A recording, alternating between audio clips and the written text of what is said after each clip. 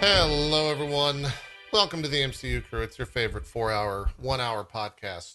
At least that's what we say around these parts. You said that with zero enthusiasm. Like a man who was being held at gunpoint to welcome everyone to the show. Joke. That's why. There's no... we beat that horse. It's gone. It's dead. Hello, everyone. It can't be regenerated, Jesse. No. JP, no. I will continue to tell that dumb 30 FPS joke with the same gusto I did the first time. Well, that's still funny. That's because it's still funny. It was never funny.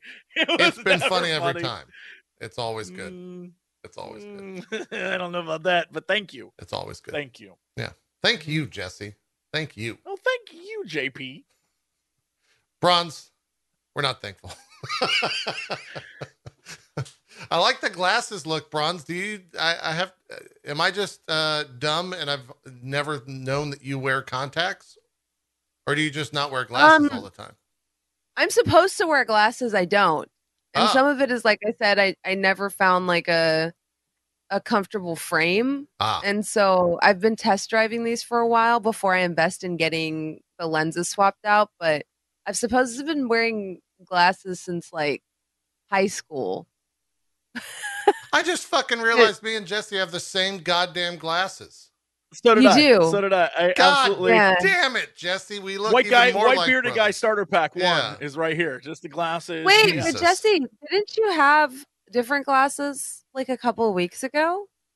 No. Yes, he copied me, Bronze. Every few years I change my glasses, but I've had the same like style for, I don't know, since 2015. I remember you maybe? flexing on stream that like yours were like some brand.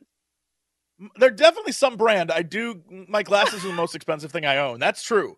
I spend a lot of money on glasses. What are those, like, they got like mega tints and super things, and okay. The lenses are expensive. The lens, but also the frames. I like go all out. Oh, it's the most expensive thing I own. Oh, these are just. Well, if you're gonna wear them every day, yeah, I might as well like have some style on my body. I consider it like my face purse. It's stylish, but like it's one of those small ones that like, what are you putting in there really? Don't Nothing. say it's just the word accessory. I don't like face purse. Face purse is what it is. It's a face purse. No, JP? I'm not a fan of that. I'm not. It's you're right. It's not a face purse. It's a what is that called? A hot pocket? Clutch. It's a face clutch. Okay. It's accurate. It's accurate. It's better than face purse. Face purse does sound a little dirty. It just sounds gross. You know, I don't hate face purse because sometimes I wear glasses that are dummies and just as an accessory. So it's a look. It's a fun accessory. Clearly, some people need a purse. They have stuff they got to put in there. I need this accessory. But, like, I could also just get surgery. But I don't want to. It's true. So, here we are. You could get surgery. You could get surgery people. Put some lasers in your I eyeballs. don't know. I'm looking up, like, how they do it. I was like, nah. Oh, no, you're not. Don't watch the videos. That's a bad time. Yeah. No, I looked it up. I was like, no, that would never happen. Here's the problem. I would do it. I would do it in a heartbeat, but that means that then the world would have to like. This is an acceptable face. You'd have to Drew Carey. This is a face. This is not a face. This whatever this is. I don't want the world to see that. It's because you're making. This is my normal JP. This is how I normally look without glasses. Oh. Put these on. I'm like, I'm kind of presentable. My chat has an ongoing. Like, greetings, everyone, from the Mole Kingdom. No, I'm all right. My chat has an ongoing joke because someone randomly came by the stream and said, I look, what was it? Chat? Oh, God. Not nicer. There's a positive benefit to me removing. Kinder. I look kinder without my glasses on. You do look kinder. You do look like, can I tell you look like my cousin Jake? Shout out to Jake, wherever he's at. You look kinder, like a sweetheart, like a guy who works in IT and is just trying to help. But why do the glasses make me look not now kind? you look a little now you look a little dangerous, and I might be biased. I may be biased, but you look a little dangerous and sexy now. Okay. Like, ooh, what's he hiding behind? Oh, those so spectacles? that's a okay. I like the positive spin on that. As long as I don't look meaner with glasses on. Oh, yeah, a little dangerous, a little like. I like this. I like. Let's bump the ego up. Now maybe projecting. I don't know. That's why we do the show so Jesse can boost the ego. That's why we keep him around. Thanks, pal. Yeah, the ego bump. The ego bump. Anyways, Bronze, happy belated birthday. Yes, happy birthday. 21 years old. Had a great birthday party out there. Took the town by storm, I heard. Oh, she muted herself. She can't even talk about it. It's so X-rated. It was that crazy. It was that crazy of a party. Yeah. She's got to investigate. I don't think she's figured it out. Can you talk? Can we hear you? What happened? Oh, she rejoined. Wait, is it good now? Yeah, you're good now. Hello. I don't know what happened. I don't know what happened either. I don't either. I just say thank you. Thank you very much. I appreciate that. Yeah. Did you do anything? Do you go all out on your birthday, or is it low key? Or do you just try to act like it doesn't exist like I do? It's weird. It's a bit of a mix because I get crazy depressed around my birthday. Yeah.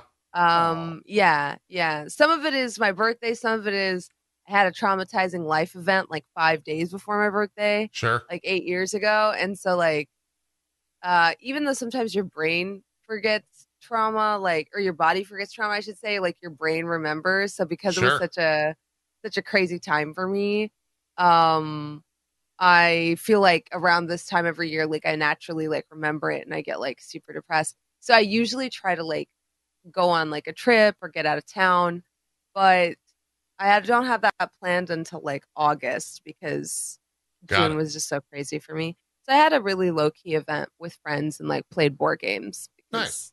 I'm a nerd. Yeah, that sounds like a great birthday. Sounds like a good time. Yeah. Sounds like a good time. Corona and lime and board games. All right, I'm fuck Corona. I'm out. You don't like Corona? No. That's fair. Time out. What is the replacement then, JP? Whiskey. What are you drinking? Just straight whiskey. All right, it has to stay in the beer category. What are you drinking? Nothing. A lager, if you will. Nothing. No, if I'm you at have gunpoint, you have to stay. If I'm at gunpoint and I'm forced to drink a beer, it's a Blue Moon. That has to be in the light summer fare lager variety. Blue Moon's in that. I don't like IPA, double stouts, anything like that. Blue Moon's the only me that if you are like, all right, let's change this. You are in Mexico right now. Blue Moon. I hope they deport you back to America. I hope they ship you back. Like, get out. Blue Moon, get out of here. Yeah, not even like a Modelo or Dos Equis. No. Not you can do anything. You're just like, no, Blue Moon. I don't like. All right, I'm my not dude. a fan of all right, it's too light for me. It's too. That was the point. It was a light drink. It's like it's hot. No. You're outside.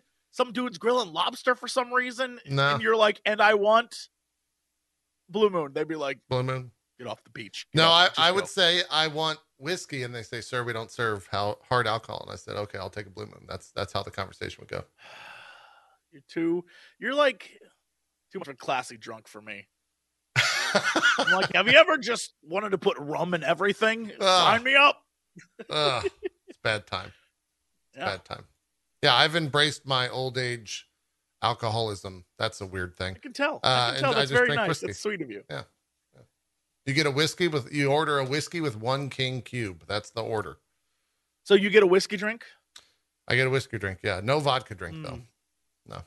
Of course not. Yeah. No vodka drinks. Only whiskey. Anyways, hey, we sometimes talk about the MCU. We got 2 episodes of Miss Marvel to discuss. Before we do that, you guys missed the co-stream of the greatest red carpet to ever be allowed to be co-streamed. Oh my God, I forgot you watched the red carpet. I watched it live on air with the Twitch audience. And let me tell you, it was all right. It was never said it's amazing. There has not been one time you were like, that was the greatest red carpet I've ever seen. I don't want to. Erica Ishii was one of the. No, I got you, JP. Well, no, Erica Ishii was one of the interviewees or one of the hosts of it, and so I don't want to discuss like. There are moments of cringe that occur, but they're moments because Erica Ishii is, one, a huge nerd like myself, and two, a massive Marvel fan like myself. And so if you're standing one person away from like Chris Hemsworth or Natalie Portman or like giant stars, you're going to kind of freak the fuck out. Like she does. I just thought we were going to talk about how, in general, red carpet shows are stupid and they're kind of silly, waste of everybody's time, and are literally there to like, they're kind of silly, hype up the ego of everyone involved, but like not true. It doesn't. I don't know anyone who's like, I really, really, really care about like there's the same 3 teases we see every time. There's a lot of cosplayers like these what do days. you think? Well, maybe that's Marvel specific, but yeah, they focus on the cosplayers, and I think honestly invite them out because there's like 100 or so that they keep I mean, that's, like right I think in the that's little very roped area. sweet. Yeah, I think that's very sweet to have that interaction. Like, that's fine. I have no problem with that. I just think like the idea of red carpets in general, just like kind of the idea of award shows, unless you're getting one or you're involved, I don't know why I would care. I'm like, unless I'm at the red carpet, why the hell would I ever care about what happens at a red carpet? They're a little silly. I don't know. It's a weird thing. I think everyone would, even the people that plan them would say they're silly. They're left over from the old Hollywood, as it were. Yeah. And then, I think a lot of the purpose of red carpets these days is for a celebration for like the cast and crew to come out, blah, blah, blah. But it's also for the Hollywood press to come out and like ask the stars questions about what they're doing next. Because it's all just like one cycle, right? And so they're there to like talk to Kevin Feige and see if he drops any spoilers, see if anyone else drops any like massive spoilers about the film, which they always try to like get the guests to do. And then they sell something. I'm trying to think what the big sponsor. Like, I don't think there was a car at Thor. Brought to you by the Nissan Quest. Go on your quest with Thor this fall.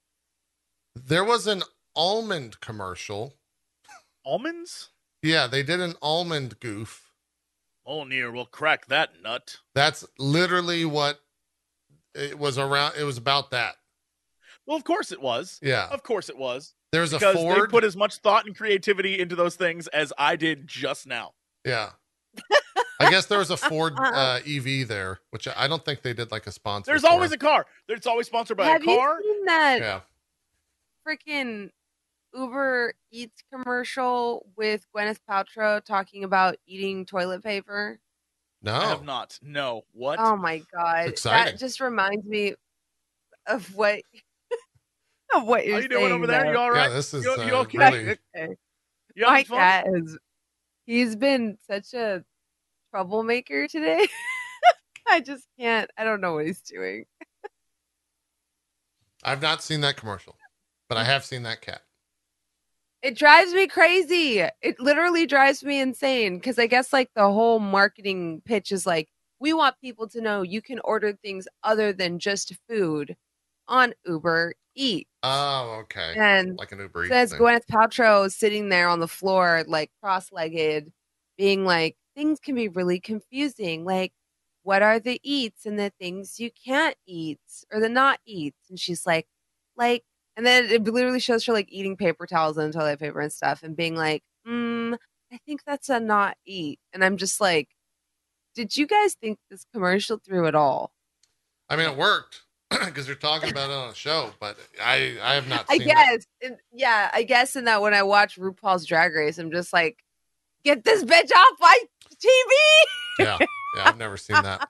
The best. You haven't truly embraced the goop lifestyle, so that's your problem. Yeah, the best part of the one of my favorite parts, I should say, of the red carpet is when they had Chris Pratt. He was the last person to show up. He's not even like really. I mean, he's in the film, but he's not the star of the film or anything. And I'm fairly certain that Chris Pratt was fucking drunk. Because his interview drunk with the love of Jesus. He was a little wild. He's the only person I saw cuss in the entire thing. but he also brought the like star energy, so it worked. He just seemed like a crazy, Hollywood star type deal, and the crowd went fucking wild. And Erica and Anthony, Anthony Carboni was the other. Anthony, always Anthony. Dear Anthony. He's deep with Disney in the interview game. I think he did the Star Wars Celebration as well. But yeah, that was a fun interview. He also so have you guys seen the latest trailer or the last trailer for the new Thor with the goats? Yes. Mm-hmm. Yeah. Yeah. Mm-hmm. So Chris Pratt said the entire reason that the goats existed is so that James Gunn would have to deal with goats in Guardians 3. That's the only reason Taika put him in the movie, is so that that James would have to somehow incorporate them into Guardians 3. That sounds like the most Taika shit I've ever heard in my entire life. It's really good. It's really good. I thought that was kind of like that. If you want to get like just way off topic, but a Marvel adjacent. Okay. If you want to get prime Taika material, there is a video. I think it might be, I don't know what company it is. Lad Bible, some sort of nonsense, where it's Taika Waititi and my brain just died. Chris Captain America, that one. Okay. Sure. What is his last name? How can I not remember that? It's Chris something or other. Not Hemsworth. Not Pratt, Hemsworth. Pratt. And Evans. It's always Evans. God damn.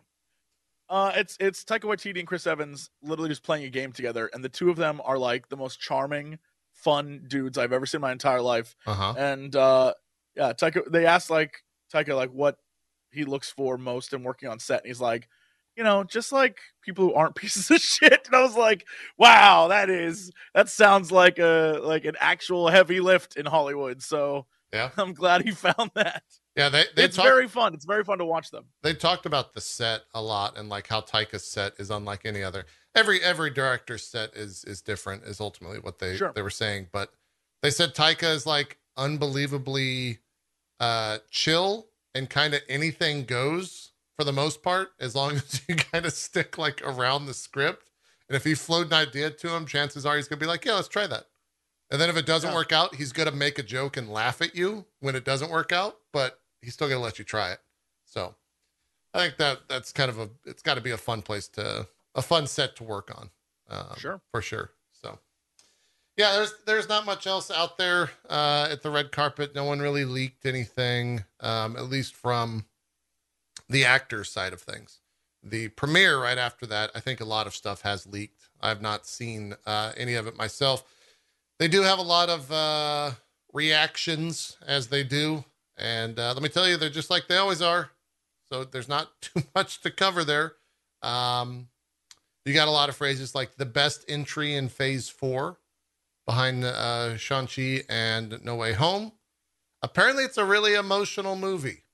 A lot of I cried in all of these reactions, which maybe leads some, maybe that's because of the Mighty Thor storyline, if they're going that route. I don't know what else it could be. A lot of people also described it as like a romantic comedy between Thor and Jane. That was a big takeaway. But in general, everyone said it was good. That Christian Bale is fantastic. He's actually like a real evil, fucked up villain. But the comedy was on point. Russell Crowe was apparently good. They said it's kind of like a love letter to the 80s. So nothing. No one really, as usual, no one really had anything super negative to say about it. They said it was a great follow up to Ragnarok. So I'm looking forward to it. Yeah, I'm glad people are saying good things rather than, we all know what like a bad movie a premiere is. People are like, it's divisive. Some people, I liked it, but some people may not. I'm glad there's none of that, which is a good sign. Yeah. There was, as I was saying, there was nothing negative. Eric Italiano. I don't know who he writes for. Let's see if we can find out what publication. He's a senior writer for the Bro Bible. Said that the plot felt flat and stakeless. Not sure if that's a Thor problem or an MCU without a big bad problem. I don't know. A little bit of both. I don't know. And they also said Tessa Thompson and Natalie Portman were the standouts. That was another huge takeaway, that Natalie had like a fantastic role in the film in general. And they get to kind of like bro out the entire film around with Thor. So those were all the different reactions from that. There's a bunch of them if you want to go read them all. I'm reading some from just comicbook.com, but you can find collections of them out there if that's something that you're interested in. So you guys get your tickets already for Thor? Are you good to go? No, you always ask this, and we always say we'll get it later. I don't understand. And you're always like, I can't believe you guys aren't getting your tickets right away. And we're like, why? I can't believe it. Why are we? I can't believe it. Every time. I can't believe it. We've got 2 casting news updates here. You guys have both seen Ted Lasso, right? Yeah. You haven't? Oh my God, Bronze. You got one. You have to watch Ted Lasso. This is only going to make sense for, you have to. It's like you actually have to. But Roy Kent, Jesse Cox, is going to be in the MCU. As Hercules. In what film? They haven't said yet. Which makes me think that he might be in the new Thor. I was about to say, it seems like that might be like a Thor thing. I don't know. Yeah. Brett Goldstein is the actor's name. And he's apparently been cast as Hercules, the son of Zeus, in the MCU, according to a handful of different sites out there that have a pretty credible source on it, they say. So we shall see if he pops up in the new Thor, if he's in a post-credit scene or what. But it might be like if Zeus dies, it might be interesting to have Hercules show up in a post-credit scene and be like, well, where the hell is Dad. Thor? Oh, yeah. You know, it's like son versus son, you know what I mean? Like Hercules versus Thor is always a fun goof. Yeah. I don't know. I have no idea, like, oh, what the hell? Where's that guy at? Yeah. It's a terrible line read, but you know what I mean? Sure. What the hell? Sure. Where's that Thor? It'll be, I kind of feel like he's just going to play Roy Kent, and that's going to be, like he's going to be Roy Kent in the MCU as Hercules. And maybe that's all he needs. He's probably going to have to buff up a little bit too. He's definitely not out of shape, but he's not fucking Hercules ripped. But the MCU doesn't have a problem getting people ripped like that. So we'll see if that actually comes true. The other big actor announcement comes from the Spider-Man spinoff show of Madam Web. And they have added Emma Roberts from American Horror Story in an unconfirmed role. So that movie, I don't want it. That movie's still not canceled yet. I guess they're I don't still want trucking it. along. Who ordered that? It's like someone came and put this hors d'oeuvre on our table, and all of us are sitting around like, who the fuck ordered that? No one wants to own up to it. It's like some durian or some shit that's sitting on the table. I don't even know. We're just all sitting here like, who the fuck ordered that? I'm not paying for it. Who ordered this? Yeah. And no one's owning up to it. Sony ordered it. I'm not I can't figure out why we're getting it, especially after Sony flopped with Morbius and then double flopped with Morbius, which is insane to me. They were like, re-release it so we can get shamed even more. Yeah. And then we're literally like, people are memeing it, guys. This means they're going to go watch the movie. Yeah. Well, there's that. And there's also the other upcoming spinoff, Kraven. Kraven the Hunter. He's getting his own film. Kraven's cool. I do not trust Sony to make anything good with it. No. You have to have Spider-Man for a Kraven film. Otherwise, it's not good. No, don't you get it? It's just like Venom. We're going to get the back. Like, you want to see the anti-hero. I mean, they're making a Venom 3 as well. That's a film that's being made. Uh-oh, Eddie. A Venom 3? And you got to remember, Venom also traveled through the multiverse into 616. Oh, I know. And left a part of him behind. So that's, So that's the thing. So, yeah. Do they... Oh, yeah, they do have a release date. It's currently a July 7th, 2023 release date. So this time next year, we're going to be getting hype for a Madam Web film. Or someone will. I couldn't even... It is... It makes no sense. No matter what the plot is, I can tell you right now, it's not going to be good. There's no Madam Web plot that I'm like, that's it. That is it. That's what I want to see out of my Madam Web story. No, there's none of that. Mm-hmm. It's bad, man. Yeah. The Sony executive Sanford Panitch, I guess, is who's kind of behind all this. Apparently previously hinted that there are plans to feature Holland in the upcoming adventures. So is that enough to get you in the theater if Holland is confirmed to show up in that stuff? Jesse or Bronze, are you guys gonna go check it out? I will go see any movie if it's good. Okay. But I don't see how at the moment those are good. Just name dropping Tom Holland means it's a good movie. Like Madam Web as a concept, it's like a trudge uphill. So now you have to sell me on that, plus the idea of like it being good, and that you're not going to immediately like destroy the Spider-Man we know. You know what I mean? Like, sure. Poor Tom Holland is now wrapped up in a thing that like may be bad. So I don't know. Yeah, that's true.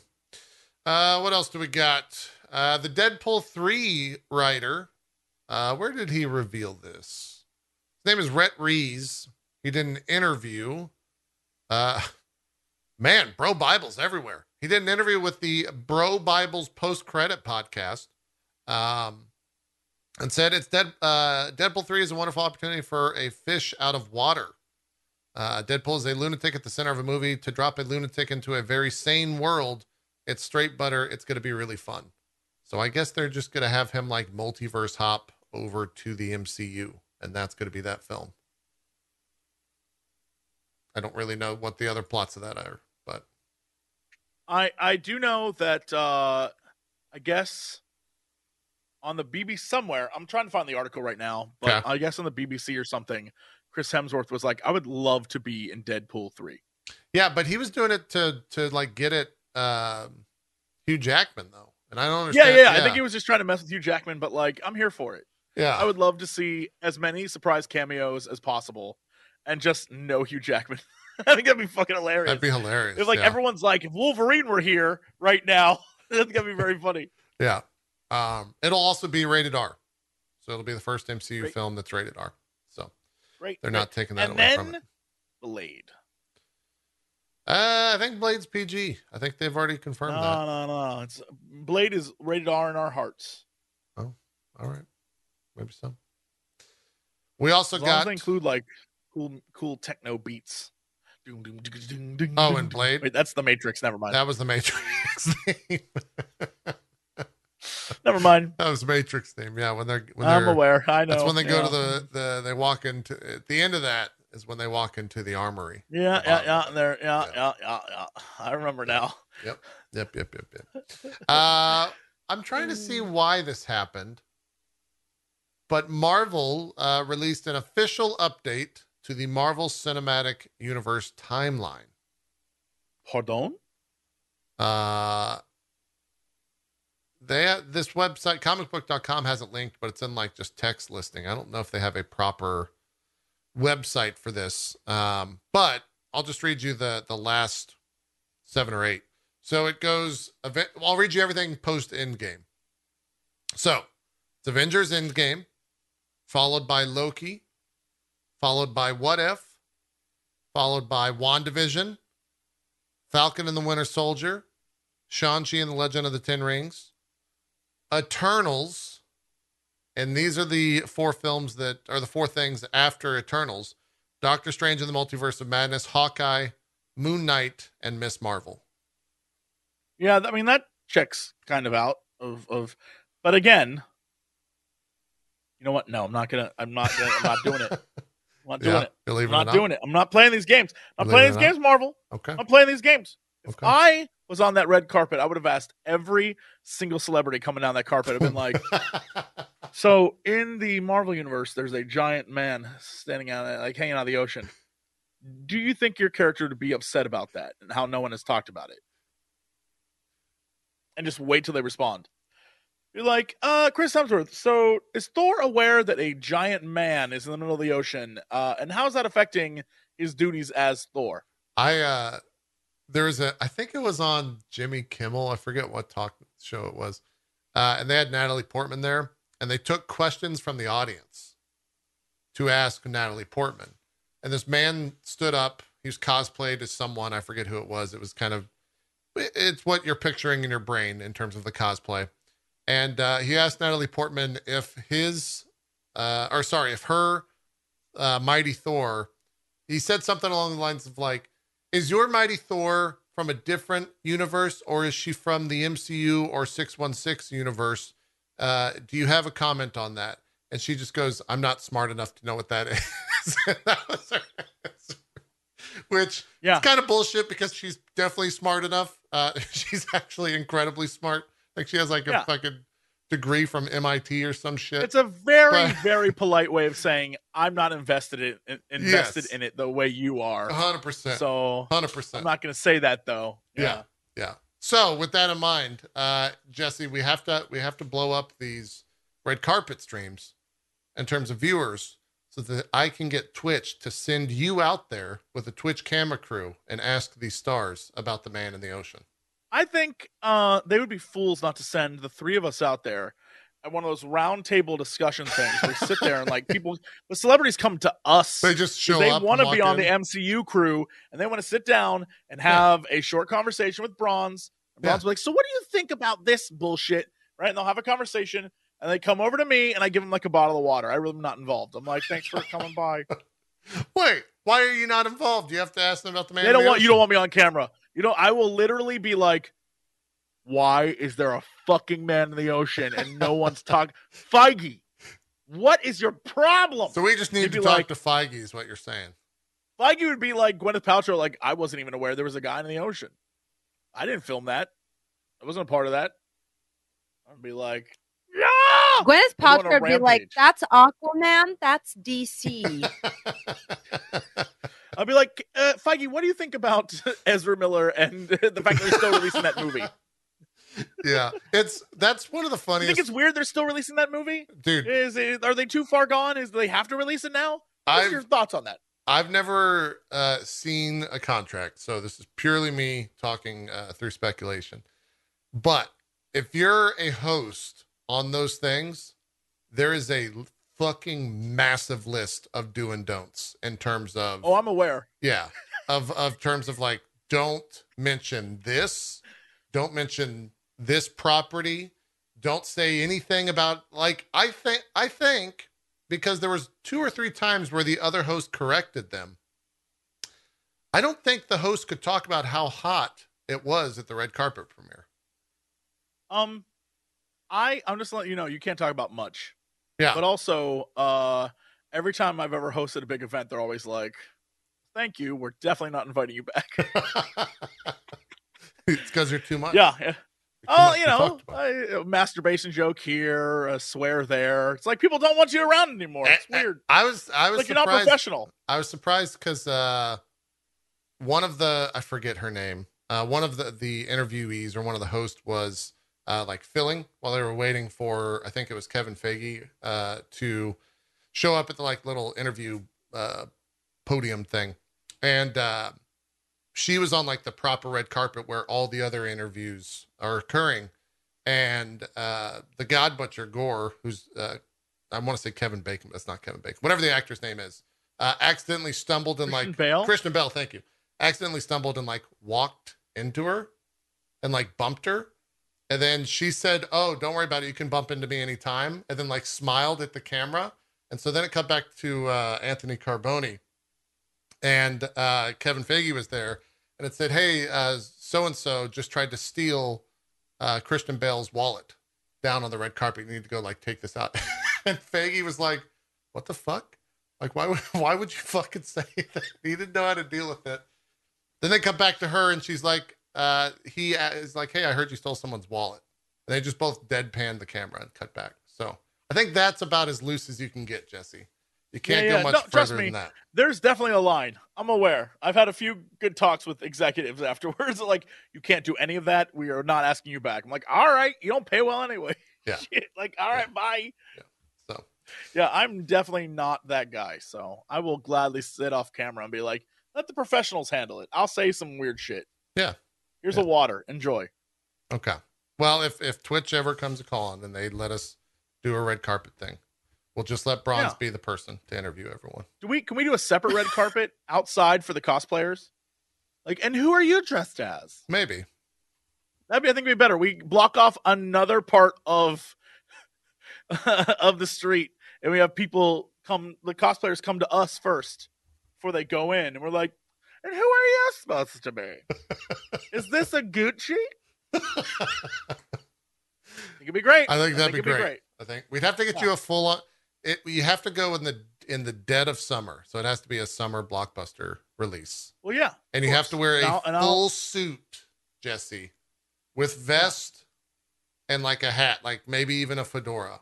It has to be really colorful. I'll wear that Hulk and you have suit to do they that made voice. That little boy wearing the dance number of Miss Marvel. Yes. I'll wear that Hulk suit and just be like, is that Prada? Who are you? What is that? Be great. It'll be great. Be 10 out of 10. I'm about it. Yeah. You want to talk Miss Marvel? Is it time? Hell yes. Sure. Miss Marvel episode 2 and 3. We didn't do an episode last week. Jesse, let's get me and you, because I think I'm hoping Bronze has a conflicting opinion here, because that makes for the best content. I hate talking about the show. Why is that? Because everyone's like, what is your take on this, Bronze? You have a unique perspective. Like, I'm the fucking ambassador of India. I hate it. I hate talking about. I've dreaded as the representative, Bronze, as the representative of all of India and women. Like, oh my God, people won't fucking let me live, and then I can't have any less than like, this show is so important, and I feel so dude. Otherwise, I have a handful of friends that will not watch this show because of comments made from the characters in episode 2 and 3. So I don't think you have to be like. So I'm not the. I've been saying that forever, JP. People don't believe me, or I'm like, there are a lot of Disney people who don't like this show. Yeah, absolutely. And there are people that are like, what? No, it's good. And I was like, I think you got it. Look, here's the deal. And Jesse, you tell me if I'm wrong about your take on it. I'm absolutely enjoying the show. I think this show is fantastic. But it's because I'm an ignorant fucking white guy who has no idea of any of the significance of what is actually being displayed. Do you really? Okay, I have to ask this. Uh-huh. Given the writing and pacing in episode 3, you still really like it? Yeah. Because I've just put all the Indian stuff aside. I've decided this is not representation. So I just watch it like any other Marvel show. And I still, I have thoughts. I still can't get into it. Okay. But I don't know. Maybe that's me. Yeah. I will immediately say that I think I'm with JP in that I enjoy it, but I definitely got the vibe in episode 3. Like, I think with all the Marvel shows we've talked about lately, it moves at a pace that is like, okay, I guess we're doing this now. And it definitely has pacing issues. But that's, I think, all the Marvel TV shows, which is like, and you know what? Frankly, the Star Wars ones too. But anyway, speaking of Star Wars, I had an epiphany while watching this show because I saw your tweet last night, Bronze, about the dance number, and I had an epiphany. And I don't know if this is 1-to-1. I don't think it's 1-to-1 accurate, but I believe the reason JP and I enjoy it is because we have little to no experience with this worldview and the culture these people are coming from. And I feel like, just me personally, that it is kind of how I am with Star Wars. When I'll see people talk about how much they love Obi-Wan and how they love all the stuff in it, and I'm like, what? No. And I think it might be because I have 25 years, almost a lifetime of experience with Star Wars, and I know every little fucking detail of it, that when I see something, I'm like, that's inaccurate. That's not correct. Sure. That is wrong. Why are they doing this? That's not. And so it like the things that I'm seeing, I'm like, I can't ignore that. I can't ignore what I'm looking at. And I sometimes wonder if, like, because you exist in a real world where things, like, you have real life experience with these things, that things that are dumbed down or made different for a wider audience, you're like, well, I can't accept that as being okay. And I'm very curious if that's where you're coming from, because that's like how I feel. And obviously, again, not one-to-one, but it's like, I had that epiphany last night. Well, when I saw your tweet, I was like, the dance number never even like occurred to me as being a thing I would be concerned about or thinking about. And you were like, that was trash. And so I'm like, okay, I think I kind of understand where you're coming from a little bit. Why was the dance number? Was it just a bad dance number? Was that the reason why, or was there other reasons to speak to that? It's just specifically, it was such a poorly choreographed dance number. Oh, okay. Gotcha. And it was like, yeah, which, like, if you see, I mean, JP, the one you linked is better than that. Like, we're weird. This people do performances at like every wedding. Yeah. This is like a thing, especially like Western Indians in America, Canada, UK will do choreographed numbers at weddings. And I got this like comment from some white dude that was like, well, it was supposed to be a casual number. And I was like, okay, well, you've never been to one of these weddings probably. And I've been to like 30. Sure. And the awkward thing about Desi people is we have a lot of good dancers. If you're a POC, you know, we have like shit tons of good dancers. So for us, it's like when you do the choreographed number at the beginning of a wedding to like kick off the dance floor thing, especially Bhangra, because they were like, they had Punjabi music as Bhangra music. Yeah. I was like, yeah, this isn't like representative of like, and even if they were trying to do a cute casual, like, oh, look at these really bad dancers thing, when you're the first people to do something, you have a responsibility to do it well.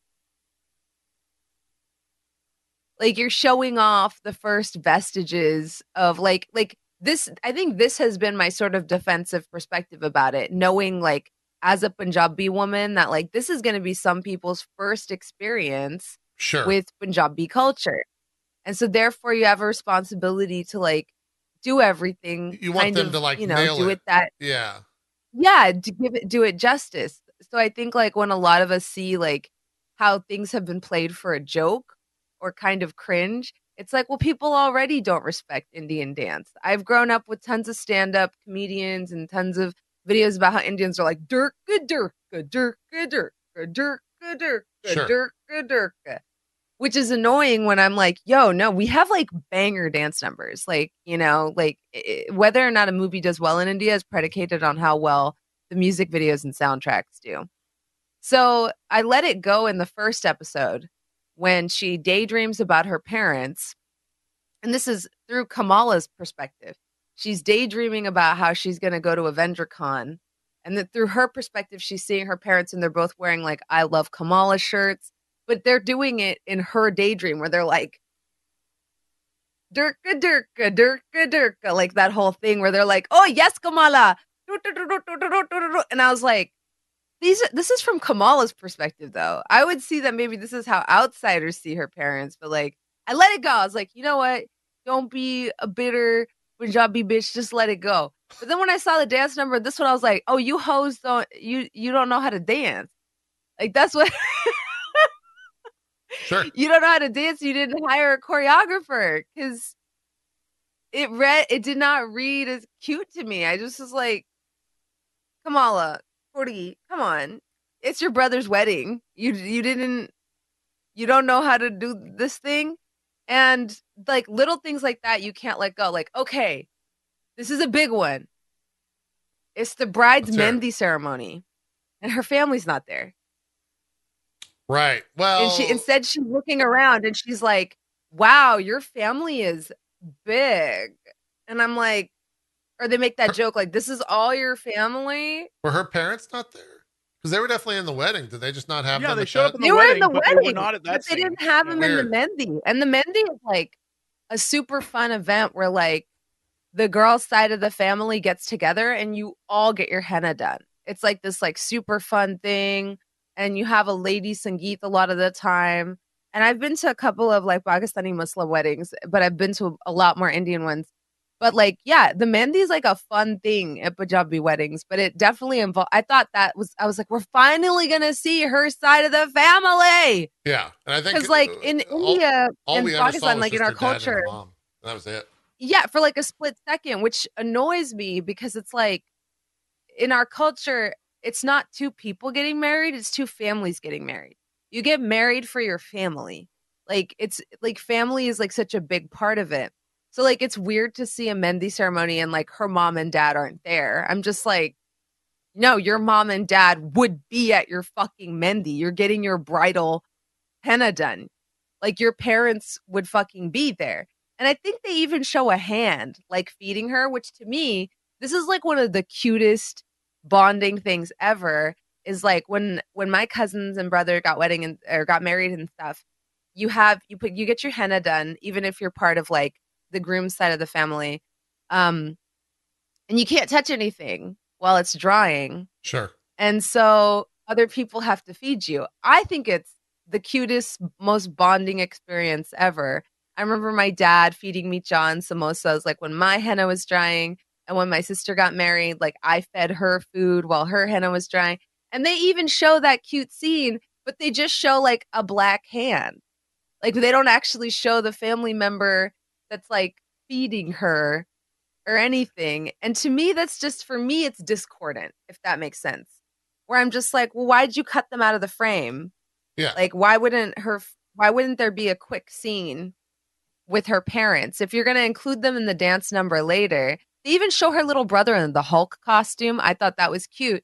Like, I was like, why were they not included at any other place in the, like, because once again, if you're going to do Desi culture, I'm like, that's so fucking weird that your parents wouldn't, but then they were there because you see a hand that's clearly like African American feed her. Yeah, they were. They're part of the dance number, but it's like they just shoehorned or jammed them in at the end, and I'm like, but this is a beautiful biracial wedding showcasing different ethnicities of Muslims in America. Why are they like a diversity footnote in a dance number? Why didn't you have them at the dinner with the, like, because that threw me too. I was like, why are her parents not at the dinner? Where she's like, tell me about the partition, I think in episode 2. I was like, why are her parents not here? Yeah. Because I'm telling you, as a Desi person, this shit throws me, where I'm like, they would be there. Does the I legit thought let me ask, they were dead. I'm not gonna lie. Let me ask you a 100% dead serious question, and I don't mean this in like a snarky way or anything. Does the idea that they are trying to facilitate a Marvel Disney story give leeway for them not being at everything that you just mentioned? Like the focus is not to show what the culture is, it's to tell a story about Miss Marvel. Well, I think it's the opposite. I feel like they've tried to not tell a story about Miss Marvel, and they've tried to like check every box. And like Bassett from my chat points out something I noticed too, is that in the comics, like Amir puts on African garb too. Like her family, it's like they actually lean into like, oh, these two families to the other culture side of it. Yeah. Yes, and it's like really fucking wholesome and cute, and it's awesome. And in this, it's like, it just feels like they're just trying to, like, oh, we have to hit these notes in a certain order. I also think that the wedding, for being the plot point of several characters for several episodes now, served as nothing more than a scene for shit to go down at. You know what I mean? Like, yeah, it was an event for shit to go down. Yeah. Yeah, it didn't exist. It was the setup to a fight, which, by the way, I'm not sure how I feel about being introduced to it. Like, I don't know what that boy's storyline is. If he's like, I'm the hot one who shows up in one episode. Yeah, he's kind of the hang out with me. He's a meet my mom. Oh, my mom is evil, and now I'm unimportant. Like, I have, again, this goes back to everything I've said for every Marvel show, for the like Hawkeye, and like just keep going back. Only Loki is the only one so far that I thought like, oh, that seemed well paced. Everything else, they were just like, yeah, let's go. Well, we gotta hurry through this. Well, like at the beginning of the episode, they're like, oh, we're interplanar beings, and we're so excited to like meet you, and you can give us hope. And literally within 30 minutes, they're like, kill that bitch. We need that fucking bangle. That plot, like, I couldn't believe they were like, we're not going to make people think they're good for much longer. Like, F it. They're bad immediately. Like, oh, okay. There's a very and then that entire scene was so awkward where she's like, Gamran shows up and he's just like, you and your entire family are in danger. You have to get out of here. I'll go talk to them. No, you don't know my mom. She won't stop at anything to get what she wants. Oh, okay, I'll create a distraction. And I was like, okay, number one, this boy can't act. Like, I'm sorry. Even when he's confronting his mom, he's like, so you knew that it would be dangerous. Well, yes. And you still asked Kamala to do it. I can't believe you, Mom. And I was like, okay, I don't know where they got this boy, but I don't has the acting range of a I don't understand how this plot line, like, again, I actually very much enjoy this show, but the villain plot line makes no sense to me. Like, the villains suck. They're like, we need your help. Yeah, they're a little, and if you can open this portal for us or whatever and get us home, we'd be so grateful. And then, like, a day goes by, and they're like, bitch, taking too long. We're tearing our family apart, killing everyone. Like, it's been a day, y'all. You've been waiting for, like, 1,000 years, and you can't fucking just go. You can't wait a day? They're like, look, Rita Repulsa was impulsive, okay? She wanted to get out there and destroy the Rangers, and she waited 10,000 years. Their entire plotline is like, we need your help. I thought it was like, oh, this is a long call manipulation thing. No, they were like, it's been 36 hours and she hasn't delivered. Kill everyone. Someone in my chat. What are you talking about? Chill out. Noxid calls them CW villains. I kind of like that. It does have. They are CW villains. Yeah. There's a guy, the white guy, that's a part of their diversity evil squad. Literally is like, like you can't. Am I wrong? He's literally like, I'm the bad guy. And I'm just like, is this the thing?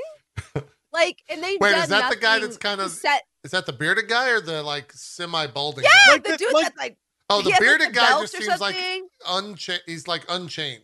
Like he's completely crazy. There's a dude that's comically evil. Yeah. He's just like, It's so funny that like they have all the villains and then like their white friend who's like with them. It's hilarious. He seems a little out of place for sure. All the villains are like, we need to get home.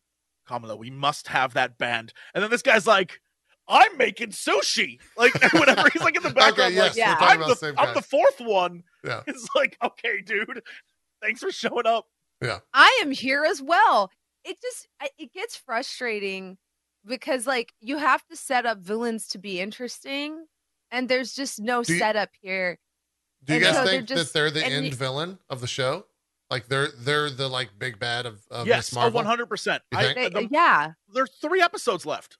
Yeah. They don't have time to introduce another villain. They have to be. Again, they got to stop. I would much rather have a made-for-TV Disney Plus movie that's 2 hours than another show that's 6 episodes that's an hour each, but somehow feels super fast-paced. Yeah. Like, we have no time. They're really like 25 minutes. I really enjoyed the first 2 episodes. We got to just like hang out with this girl finding her powers and like being a teen. And that shit I really enjoyed as like, oh, you know what? This is fun. It's totally different than what we've gotten before.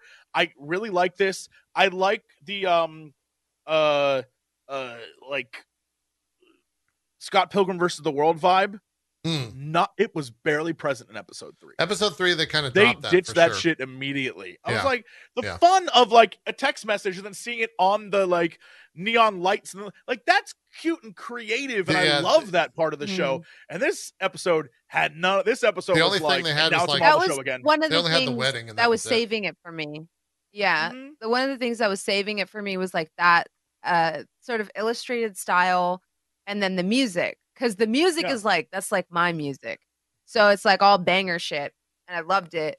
But then like, there's even episode 2, like the part that got me was like, just like when her brother catches her out on a date. And I was like, oh, this is about to be mad relatable. Like, if you're a Disney girl, you've probably been there at some point. Like, because you're not supposed to date and you're on a date, and then you're somebody you see an auntie or an uncle, and you're trying to hide behind a garbage can or something. I was like, oh, this is about to be mad relatable. And instead, she's like, this is my cousin. And I was like, that's your brother. He would know who your fucking cousins are. Like how massive do they think our families are that we don't know our own fucking cousins? And he's like, this is our cousin, Chaudhry ka beta. And he's like, oh, okay, I'm willing to totally go along with this because I guess that's what we're doing now.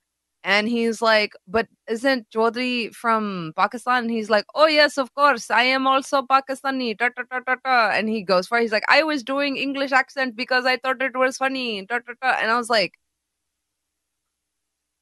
man, y'all really think we're dumb as shit, huh? Like, you really think oh yeah, that would never work in an American show, but in an Indian show, these people are like, it's the taxi driver from Deadpool. They're fucking stupid. They don't know how to dance.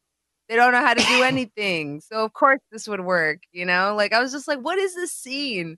Like, what do you think? You think every single person from Pakistan has an accent?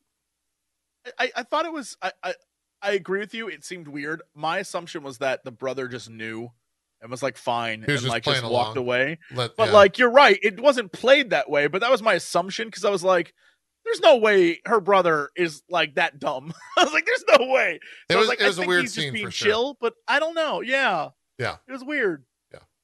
And I even thought that was going to come up like at the wedding. I thought like he was going to see Kamran there and be like, hey, Kamala, like, we need to talk. Because I let it go at the restaurant. But, like, we need to talk about, like, because so I always say that, like, and I try not to compare it too much to the comic. But the reason I bring the comic up is G. Willow Wilson fucking killed that shit. And she's not, like, a native Pakistani or anything like that. But she clearly did her fucking research and she killed that shit. Because that was one of the first comics that made me openly weep. Because there was just scenes in it that I was like, this is too real. And one of them is her brother at one point sits down with Bruno and says, Bruno, you're a good boy. We love you. You're like family to us. But you need to know you and Kamala will never be a thing. And it is the most heart-wrenching thing I've read in my entire fucking life. He's like, she's a good Muslim Pakistani girl. You are not. It's never going to happen. We love you. You're like a brother to me, but it's never going to happen. And I was like, oh my God, this is like actual real life. And I remember like openly weeping and being like, this is the saddest shit I've ever read in a comic. And it's so true to like what it's actually like. And poor Bruno, my heart broke for him.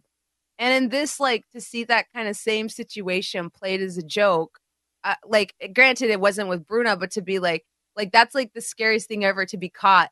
And I was like, okay, he must know. And he's probably going to have a conversation with her and be like, you're lying. You're sneaking out at night. Like, what's going on?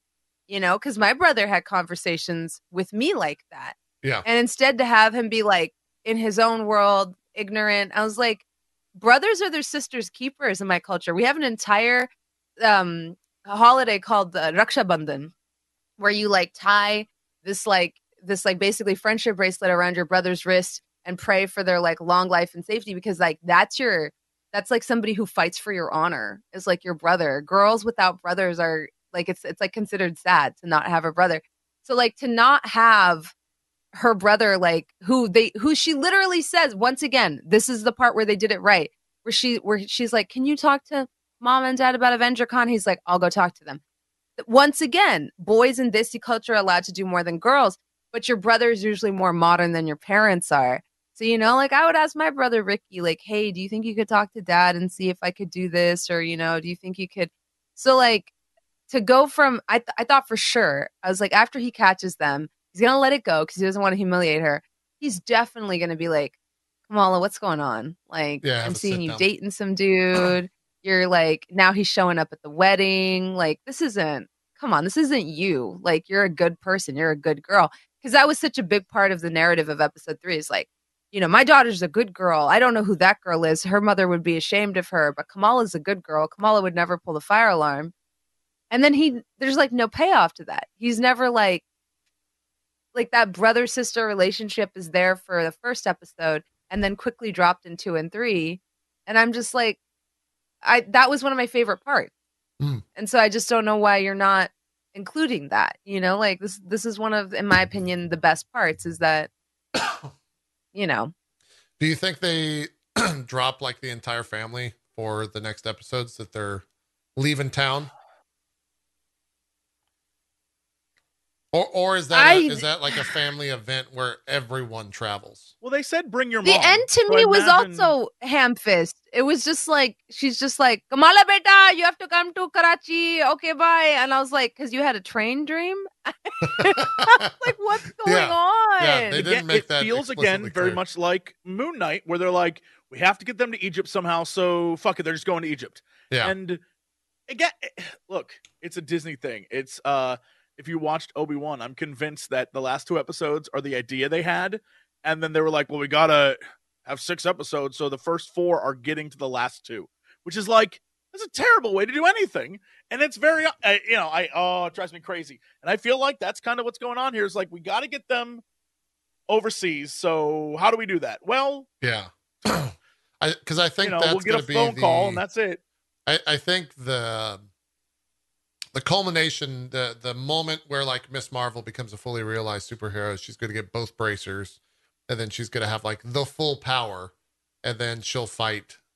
That's why I was wondering if they're really if the 4, whatever the funny line Bronze had, which I can't remember, the CW villains, if the Jinn are the bad, if the big bads, or if there's going to be like an extra, because the other thing which we haven't talked about yet is that was definitely a blue arm in the the past, which is probably a Kree arm. Which is even a little bit more weirder if you think about the idea that the bracelet and the Shang-Chi, the 10 rings, are related, because at the end of that movie, Captain Marvel said that she's never seen anything like this, and she was like heavily involved with the Kree fucking army in the film, right? So and we're positive it's Kree? No, it's not what I read at all. I didn't read that at all. They haven't said it at all, but like, it's a blue fucking arm. Like I clearly don't know much about, like the temple they were in. I assume it was a temple. Yeah. Like that. But when I saw blue arm, the like history nerd in me was like, oh, is that like a Shiva thing? Like, that's what I was thinking. But that could be maybe like way off. You know what I mean? Like, I thought it was just a statue that had the bracer on it. Is what I thought. Because it like crumbled away, but maybe it was an actual like. All we know is that it's a blue arm. Thing. I don't know. And the only relationship to that so far in Marvel is that I think blue aliens are Kree. Like, that's the only thing that they've shown. Granted, there's, I'm sure, a billion different species of aliens. I assumed it was like something Kree or alien too, because they immediately said they're interplanar entities. Yeah. Which is why I was like, oh, they didn't go for like the big swing, because I was like, oh, is it going to be like an Inhuman a thing, Hindu right? deity? Oh, yeah. I was like, I wonder if that's going to be a thing. And then they start talking about how they're Jinn, and I was like, oh shit. And then they're like, well, that's just what they call us, but we're actually aliens. And so the locals started calling us Ajnabi, which I didn't understand that at all, because Ajnabi just means stranger. Yeah. So that was one of the things that I had a lot of friends that were just like, yeah, fuck that. Like, that's kind of a fuck did you think that was like, personally? Yeah. Even I felt a little cringe when they were like, also known as genies, and I was like, get the fuck out of here. That's where I was like, that's a little cringy line. That was super cringe.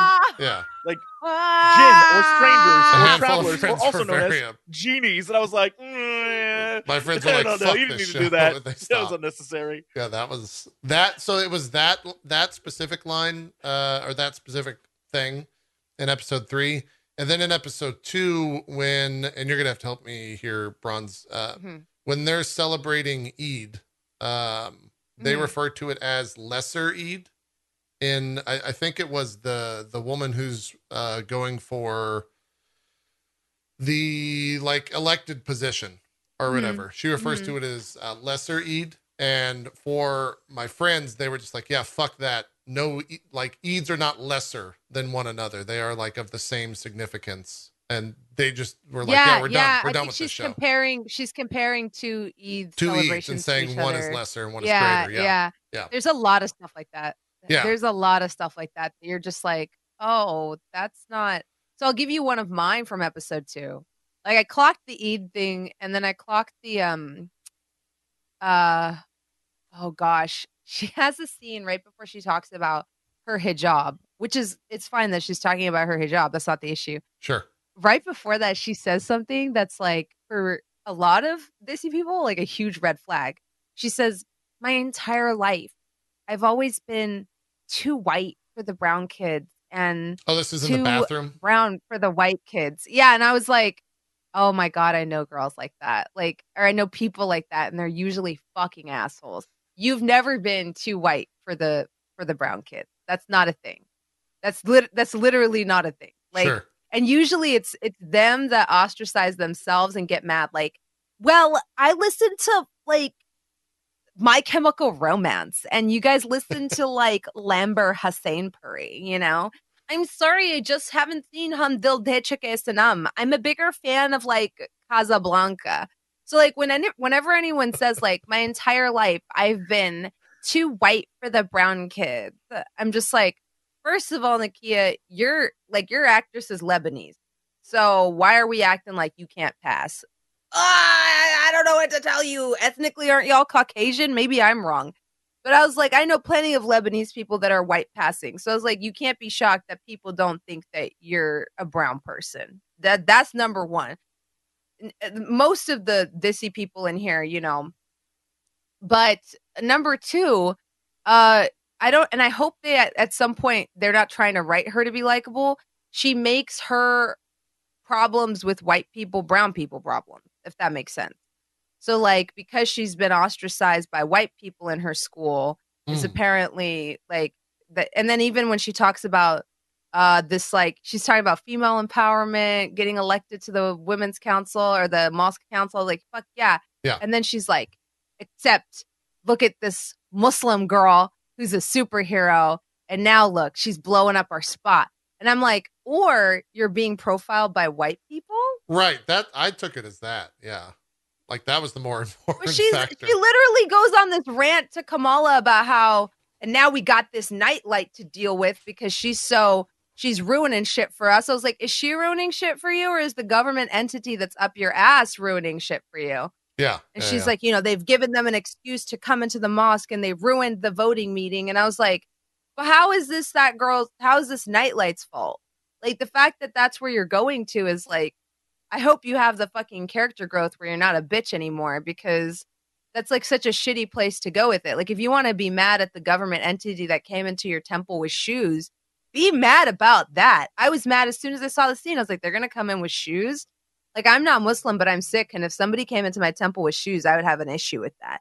Sure. Like that would be a conversation right there. Like you'd be stopped at the door. So like as soon as I saw that, I immediately felt myself tense up where I was like, no, you don't walk in with shoes. Like that's like, you need to cover your head and take off your fucking shoes. That's the bad government people being bad. Yeah, well, yeah, people? And I know, I but like that disrespect, I was like, yeah, this is a big deal. They're acting like assholes. This is not how you act.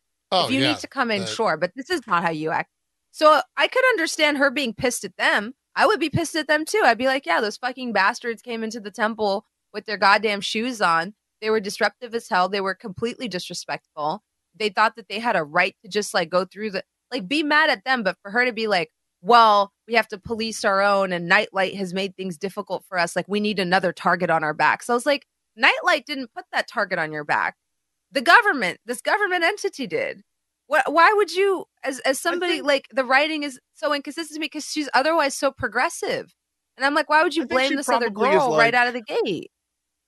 It seemed to me like her anger there came from the fact that it was bringing unwanted attention on like the idea of like someone with powers being darker skinned and being like a Muslim girl.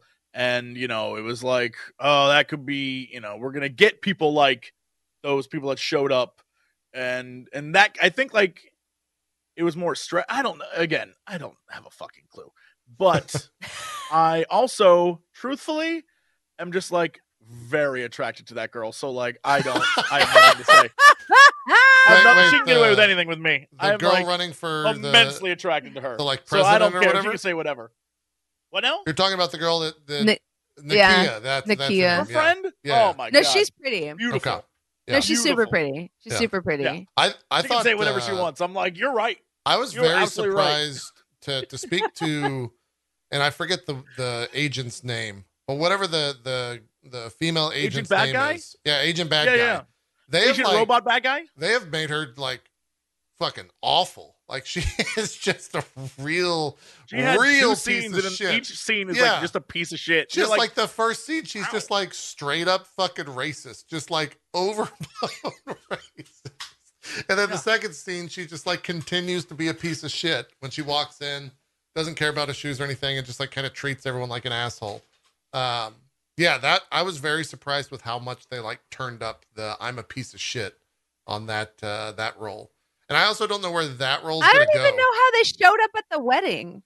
I was like, how did they know to come here? Why did they show up here? Oh, that's true. Then they immediately arrest all the brown people, which I thought was fucking hilarious. That part I thought was accurate. I was like, oh yeah.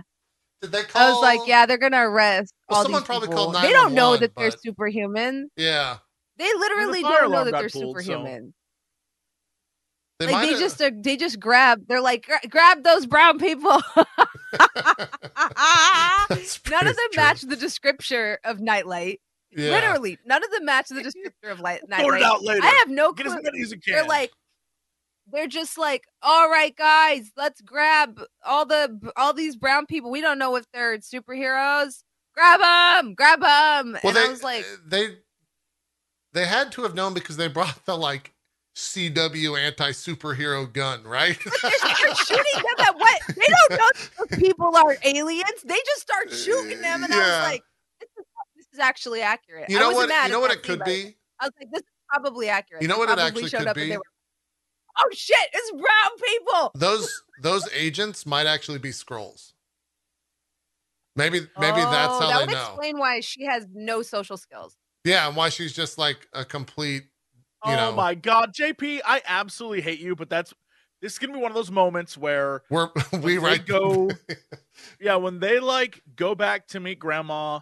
They're gonna be chased by the baddies, and then in the end, the person that cleans it up is gonna be that agent. And it's like, we thought you were a piece of shit. It's like, no, I'm not a piece of shit.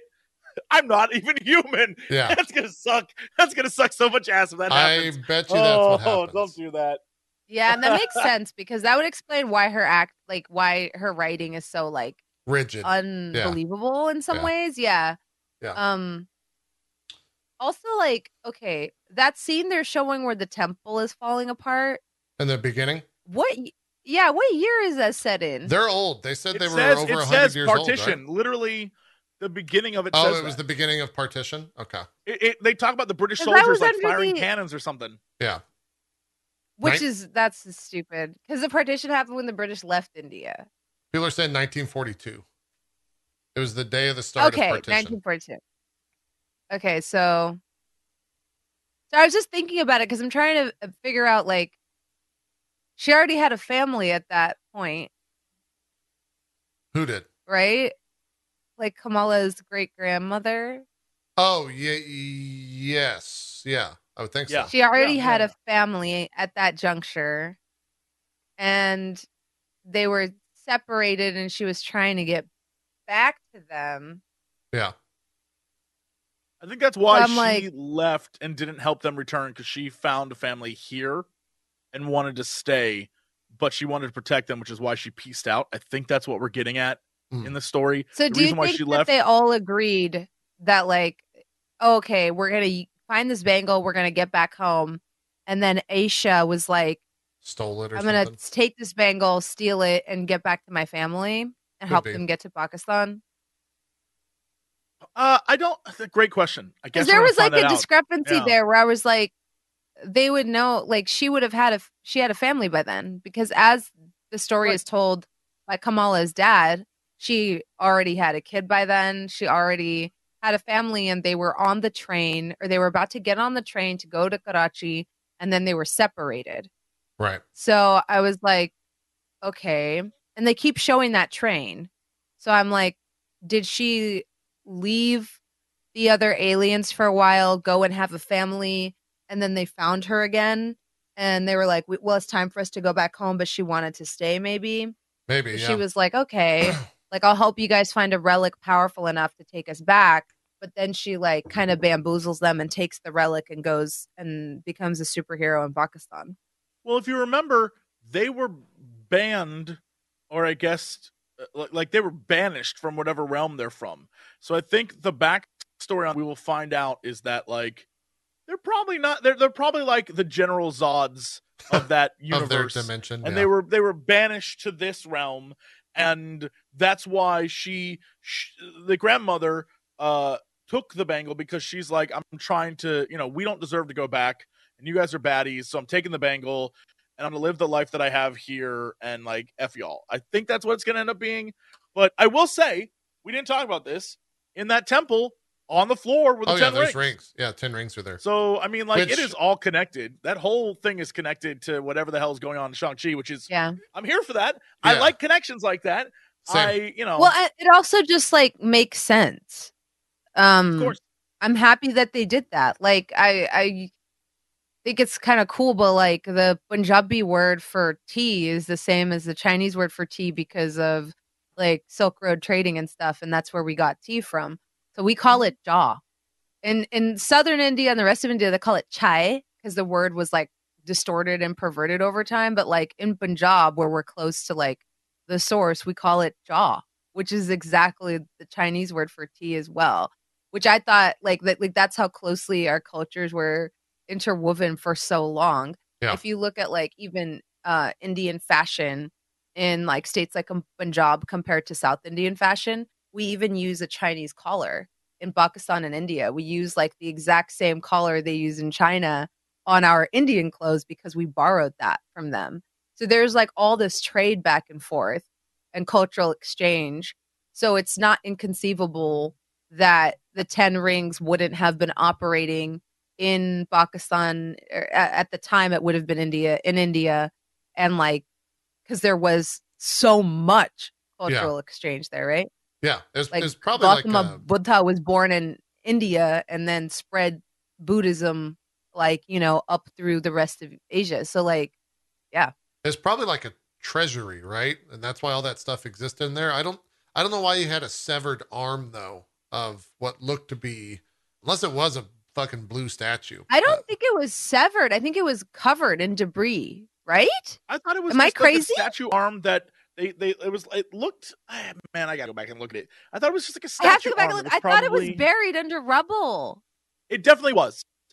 That's true. I think they say severed arm is what it was. Yeah, it has flesh, Jesse. Like, it's definitely flesh. I guess you're right. I didn't see that. It looks like it has wrinkles, and I don't think a statue would have wrinkles. So let me. Here's is all of this leading to them revealing that she has inhuman ancestry in her, like, DNA, and that's what these bangles are, like, pulling out, and that's why only she can use them. I don't think it's going to be inhuman. I think it's just going to be alien, whatever these aliens are. Okay. I don't think they're going to go the inhuman route. Maybe I'm wrong, but I don't think they want to. I don't think they're going to specifically name Inhumans. I think there's going to be that. Well, that was all but confirmed in episode 3, right? Like she's part alien because her great grandmother was, and then so is Cameron. Except he has latent abilities. His Noor. Oh yeah, that's right. They talked about Noor. Yeah, that's right. I forgot about that whole thing. Where they got into that was some midi-chlorian shit. I'm sorry. Like, that shit made me laugh. I don't know how other Disney people felt when they're like, you have to unlock your Noor. I was like, yeah, I forgot that whole thing happened. But yeah, the Noor. You know what I thought straight the up plot CW was gonna shit be? right there. I thought the plot was going to be like a classic, like, gaslighting tale, which would have been actually really cool because this is like a phenomenon that's common with people that come from, like, more sheltered cultures. A lot of the time is, like, people will try to create a sense of, and they kept talking about family in this episode too. I was like, oh, what's going to happen is they're going to be like, well, your family they reject all the things that you like about yourself, but like we support them. And they were going to try to get her to give up the bangles so that Cameron could unlock his abilities, and then they were going to find out that they're villains. I thought that was going to be the apex of this episode, was her falling in love with Cameron, realizing Cameron's been grooming her this entire time to get that bangle. And I was like, this would be a very interesting story that's very poignant to things that happen right now. Because we've had this like huge issue, especially in the UK, of like specifically South Asian, Indian, Pakistani women being put in sex trafficking rings because they're less likely to report it if something happens to them, if that makes sense. Yeah. So there has been cases, you can like look it up online, of women, like basically they'll get something incriminating, like a photograph or something like that, and be like, oh, I'll threaten to show this to your family unless you basically become a prostitute for me. Right. And it's like a huge issue because like the concept of shame and dishonor is so strong that a lot of horrible people have figured out that this is an easy demographic to groom and take advantage of. And we watched a couple of documentaries about it on my stream. It's really heartbreaking. And they keep talking about dishonor in this show. Like, oh, well, your mom's a good person, and you know, her grandma dishonored the whole family. Dishonor. They keep talking about this word dishonor, even at the wedding. Like, oh, well, you know, your mom's not here, but whatever, she would have created drama and all this stuff anyway. And so I was like, I wonder if that's going to be a thing, if they're either going to coerce Kamala into doing what they want, or if they're going to do that thing I thought they were going to do, where they're going to gaslight her and be like, oh, your family doesn't support you being a superhero? We support you. I thought that's your where they family were going doesn't. To. Yeah. Instead of like, the quick we're going to give turnaround you of like, all the things. That bitch not going to give it to us. We're going to kill her family. It doesn't make any sense because Kamala was eating out of their fucking hand. She was, yeah. To the point that she even says, like, but they're so nice. Like, I'll talk to them. And I was like, yeah, no, that's exactly how they should have played it. She should have been like, well, Kamala, don't you want Cameron to have abilities like you? And, like, don't you want to meet other people like you? And, like, what your parents don't support you. You can't even tell them what's going on. Like, but we'll help you. We'll help you with the government, too. And that's, like, literally how a lot of people get recruited into, like, cults and horrible organizations, is they offer them a support system. It doesn't make any sense to chase her around and try to kill her. It makes a lot more sense to be like, I thought maybe she was going to get in a fight with her parents at the wedding, and those people were sitting outside like, oh, yeah, your parents are disappointed Dominic in you again. Imagine if they knew the truth. Yeah. They would never forgive you if they found out you were Nightlight. Like, oh, wow, you're the reason those people came into the mosque. Like, look at all these things you've ruined, especially because the entire narrative of the show is going towards that. Her conversation with, like, you know, the old boy from the masjid, where she's basically saying, like, well, how am I a good person? And he drops the line her dad tells her, which is like, well, good is not something you are, Kamala. Good is something you do. I thought for sure it was going to be this, like, and then they even have, okay, this is where I screamed. Then they even have this dialogue with her mom in the bathroom, where her mom is like doing the very desi mom thing of being like, oh, beta, you know, like with her knee. And she's like helping it. And it's like, Mom, did you ever get something you wanted, but then it was more trouble? And, you know, they have to hit the difficult immigrant story checkbox, which actually in that case made sense to me. She's like, yeah, it was really hard when I came here. You know, I didn't really speak the language. You know, your brother was still in diapers. It was really tough. Classic immigrant story. And it's like, oh, but what helped? And she's like, you know, Ruby auntie, like finding family here, going to the mosque. And they talk about found family. And I was like, oh, this is going to be where Kamala's like, maybe I've found my family because I'm in this difficult situation. Yeah. And just like my mom was in this tough situation and found this support network, I'm in this tough situation and I found this support network. And instead they're like, no, they're going to attack her. And I was like, this is fucking stupid. It was the quick route to like make the enemies is what it was. Yeah. Because they had all the story beats. Yeah. For her to be like recruited and then to find out like on episode 6, she finds out like they're actually the supervillains. You don't need to establish and defeat a villain in 6 episodes. You can just have a great story. They could have had the wedding be the main part of that story and maybe ended the whole season like with her parents finding out she's a superhero and her finding out Cameron's a supervillain. I think that would have been infinitely more interesting than them trying to establish and defeat these villains in 6 episodes. Because, fam, it's not working. For me, it's not working. It's the Marvel problem where, and we've talked about this so much, like going back to our discussion on Black Widow. If the whole movie was the first half of that movie where it's literally just like two sisters getting to know each other, it would have been a fantastic film. Yeah. But they always at some point have to do like, and then the villains show up, and then it's a crazy climactic special effects battle, the end. And it's like sometimes, especially in this show, I would rather it be a Scott Pilgrim-y, like, young high school romp of kids dealing with kid shit, and then like, oh, but there could be something worse coming down the pipeline next season. I think that's super fun. And yeah, they're trying to cram everything in, and it's like we're now traveling overseas. I think we're gonna like, are you kidding me? I think we have to get something like that though, because this is going to lead straight into the Marvels. So why does Miss Marvel join Captain Marvel? Like, what is the tissue there connecting the shows? So there's probably some Kree bullshit at the very end of this. Are they not gonna? Do you think they're gonna do anything? And I'm gonna say no, just because I know, but I have to ask. Are we gonna see any of Nirvana or any of that, like those deities that show up in Marvel every so often, or is it like because I'm thinking like maybe Thor. If there's a guy going around killing deities, they made Jinn aliens. And basically said Jinn don't exist. So who the fuck knows? Or as they're commonly referred to as genies. Yeah. That line was really fucked up. That was a face crack of the century. Because Jinn, from my understanding, I'm not Muslim, but Jinn are like just as real as like, it would be like if they did a Marvel subplot where you found out that like Jesus was like Prometheus, Jesus was an alien. Like not necessarily Jesus, but like angels and Jinn are like real. Like to a lot of people I know, they're real. And like we talk about them in a folklore sense, like even in Punjab, we talk about them in a folklore sense. But like a lot of people consider them to be real. So being like, oh no, they're aliens, I was like, yo, that's crazy. So at this point, they might be like, Shiva's an alien. Yeah. Krishna is an alien. The other thing that I don't know.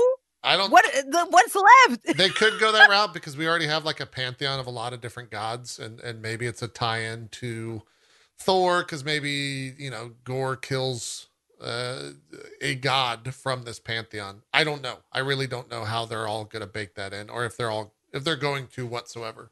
But there is also the other big name drop, which is kind of out of left field, especially if they don't talk about it at all, of the idea of clandestine, which is like that's a huge thing in the Marvel world. It's clandestine is a word, but clandestine is a whole thing within the Marvel world.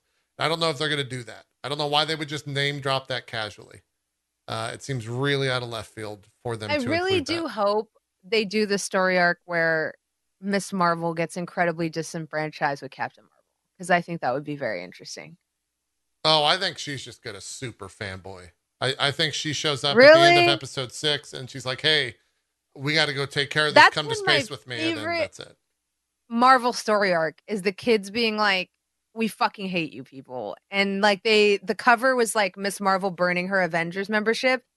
And I'm like, we have it. Like we could totally have Tom Holland, Spider-Man, Kamala Khan, Miss Marvel, and like even the new Black Widow be like, no, because it makes so much sense. So basically like what kicks it off is like each of them realizing that like the Avengers really aren't shit because they don't care about people on a micro level, if that makes sense. Mm-hmm. So like the Avengers come into like Jersey City, they knock a subway off the tracks or whatever, and then like Captain Marvel's like getting ready to leave, and Kamala's like, wait, no, you have to like fix this.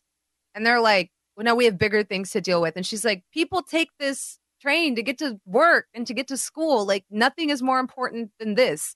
This is the most important thing. And like basically all the Avengers are like, the young Avengers are like, all you people do is fight each other. Like you literally come to blows over everything, which is true post Civil War. You argue over everything. You can't work together and you don't care about people. And they're right in some ways, but wrong in other ways. And they branch off. And it's like Amadeus chose Hulk, young Vision, young Scott Summers, Miles Morales, and Robbie Reyes Ghost Rider, and Kamala Khan are all like, fuck it. We're going to make our own Avengers, and we're actually going to help people because you guys fuck up cities and then you leave and it's super fucked. And I was like, I love this like young Gen Z optimism. I loved it. I loved it because I was like, on some level, the Avengers are right.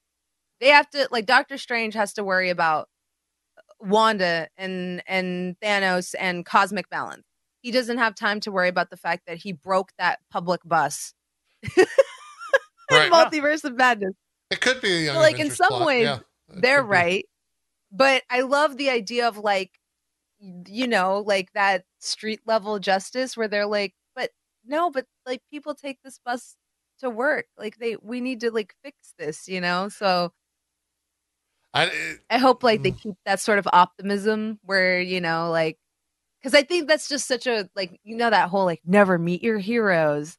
I think it would be so cool to do that in a Marvel movie, like just one time.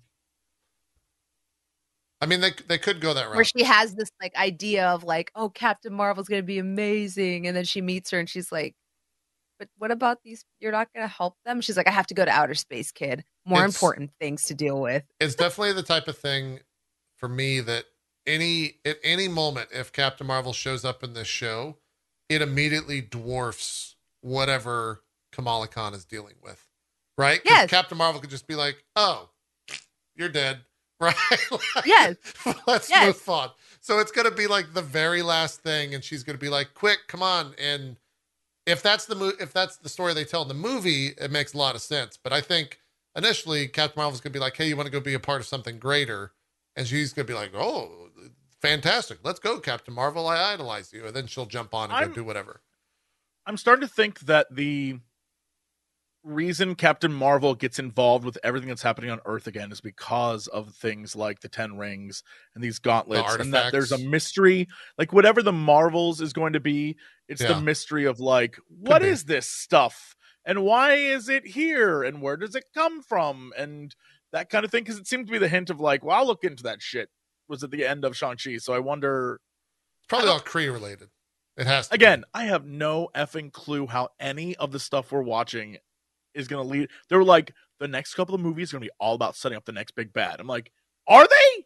Yeah. What was that thing you linked us, by the way? Because that's what Kevin Feige said, like, that we were going to know the next big bad in the next couple of months, right? That was the quote. Yes. Yeah. Yeah. Basically, so they're getting set up to like reveal the next big bad. And I'm like, okay. The one thing that did happen at the Thor premiere, from all the reactions, they said one of the extra credits is like fucking bonkers, bananas, crazy in terms of its actual, whatever happens in it is just insane. And so maybe that's what that is alluding to. Still holding out hope that we start getting crazy symbiote shit. Holding out hope. Maybe. That weird hand thing that's in the trailer whenever Christian Bale walks into that creepy vine room, tentacle room, that weird hand. I'm holding out hope. I mean, and I predicted. I want to go on the record again and say that I predicted in that MCU crew that's the null. Yeah. Here for it. Here for it. Could be. If it's not, it's going to be another case of me writing something really cool and it not being real. But I hope that's it. Yeah, could be. Like, we're getting into cosmic Marvel shit, so we might as well lean all the way. Like, we've already destroyed, you know, Pakistani like and Muslim folklore, so we might as well like have a good cosmic storyline. Boom. Let me ask you this, Bronze, and also Jesse. Do you think we get a color filter in the next episode of Miss Marvel? Or do they leave the filter off? Oh, they better not. They better not. If they put a filter, it's From like what I know, it's the worst thing, right? Like that's the most egregious thing they've done. I've been trying to keep track of the directors. From what I know, like who is directing the next episode? It's like actually a Pakistani guy. Oh, is it? Okay. So yeah. Whereas like I think the director for this last episode wasn't, which is why they keep mashing Indian and Pakistani culture together, which, I mean, it all used to be the same country, so some of it is going to be the same, but some of it is like a little, like it's a little tone deaf in that like there's some things that you're just like, oh, like I've never heard a Pakistani Punjabi say chak de fatte. So like things like that, I'm like, oh, that I feel like. But that being said, I don't think we're gonna get a color filter. Okay. We get a color filter. I think if they do, then that show goes like it gets canceled by a large swath. I mean, of the if internet. Moon Knight cannot do it, right? This show should, in theory, be fine. Yeah. Should be fine. But Yeah. the world you never ain't like know, that, man. so we'll find out. Yeah, we'll definitely see. Yeah, I think we're on. They better not. No, they're not going to do it. There's no way. There's no way. We're on the path of her getting her second bracer that'll unlock her full powers. Listen, and that's where the show's going. If you put a filter on any Middle Eastern, South Asian country, you get your brown card revoked. Like you're done. I don't care what race you are. Like I'm taking it. Done. I'm gonna come to your house. I'm gonna revoke it. You're just gonna cut it. Like, you know what? You're not brown anymore. Because why? You put a filter over Karachi. Right. You put the orange filter over Karachi. So you're done. Give me the card. You're out. We'll find out. Out of the club. That'll might as well get used to biscuits and crumpets. That'll fall on Monday. Wrong. Everyone knows South America is a little bit yellow, and if you're anywhere in India, it's a little bit orange, and it's like it checks out. It's just a fact. Just a fact. It's the way it is. Did you ever see? If you're in Australia, it's like a little reddish. Where do we think the other bangle is? Where do we Grandma think the other bangle is? I think Grandma probably has it. That's how she saw the train, right? Yeah. 100%, right? Yeah. Although I don't know, like, now I'm a little I don't understand why she would be wearing the bangle to see the train, and two, why the train would just pop up there. Like they're probably going to answer that stuff, but I don't know why. The villain also saw the train. She saw Kamala through the vision, and she didn't have a bangle. But she saw it because the bangle was there, she was in the room, right? Though, right? No. Before that, remember, like Kamala sees her, and then she gets in the car, and she recognizes her. Oh, you are right. But I think it's the alien blood that allows you to see something. Maybe. Because in order for the grandma to have it, Aisha would have had to have the bangle. And from the scene we saw in the temple, is that the where would Aisha have gotten that other bangle from? Is that the Noor I think that's the Noor. Yeah, I think I think they're all connected. I fucking hate that I just had to say that. In which case, Kamala's mom probably maybe, I don't know, her power, her Noor isn't activated. Or at least which means that Nani at one point probably wore the bangle and was Miss Marvel, if that makes sense. Yeah. Because her power's activated. She was saying because the mom is like your grandma trouble. I think I think you're right. Is that she was like OG Miss Marvel. I think the mom knows a lot more than what she's letting on. I think that's going to be part of the next episode, and in episode 5 is like her mom finally revealing and coming to terms with it. And saying it's okay and that they're going to be fine with that in some degree, in some fashion. Where do you think the name Miss Marvel comes from? Where does that get? Because that's not a thing yet. She's not called Miss Marvel. Do you think it's going to, oh my God, do you think it's going to be something like one of those, just old people? You think the grandma's going to be like, what are you? Some sort of Marvel. Miss Marvel over there? And she's going to be like, oh, that's a good name. And it's probably one of those. It's probably going to be her mom. Like, you have to decide, beta. Do you want to be Kamala or do you want to be this Miss Marvel or whatever? It might be something like that. Yeah. That's exactly what it's going to be. She's going to be like, it's going to do those things. She's like, Miss Marvel. And it'll be like her, like at the end, sitting on the lamppost, end credits. Yeah, I mean, in the comics, does Captain Marvel give her the name? Where does she get the name Miss Marvel from? In the comics, she can change her body that makes sense. Yeah. In addition to like being able to make constructs. So like she's tripping out on Terrigen, and Miss Marvel is her favorite character, because this is when Carol Danvers was Miss Marvel. And had I think she had just gotten the promotion to Captain, because at one point Captain Marvel was a man. And then we had Carol Danvers as Miss Marvel, and then Carol Danvers basically got the promotion to Captain Marvel, kind of leaving the Miss Marvel moniker, like whatever, spot empty. Yeah. So when Kamala's powers first activate on being exposed to Terrigen, she's like freaking out and her body's like warping out, and she almost like jokingly is like, maybe I'm magical or I'm powerful like Miss Marvel, and she conjures the old costume on her, the black suit, like the black suit, thigh highs, and then she's like, oh my god, my parents are gonna fucking kill me, because she's like, that's like so inappropriate for her to be wearing. And so like she immediately calls herself like Miss Marvel out of the gate, because that's like really the only superhero that like she like that's just who she models herself off of. And so it just naturally happens. She becomes like the Miss Marvel of Jersey City. Got it. Okay. I have no idea how the fuck they're going to stumble upon that name then. With everything you just said. The costume is really cute too, because like it's like her mom's like, oh, wear this burkini. Right. When you go swimming, and she's like, I'm never going to fucking wear this, Mom. And then she got it's the only thing that's stretchy.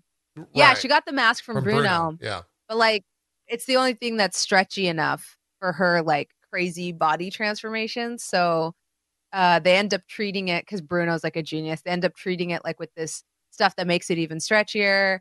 And it's like, it's super cute. Like why she wears the costume becomes like super apparent. Yeah.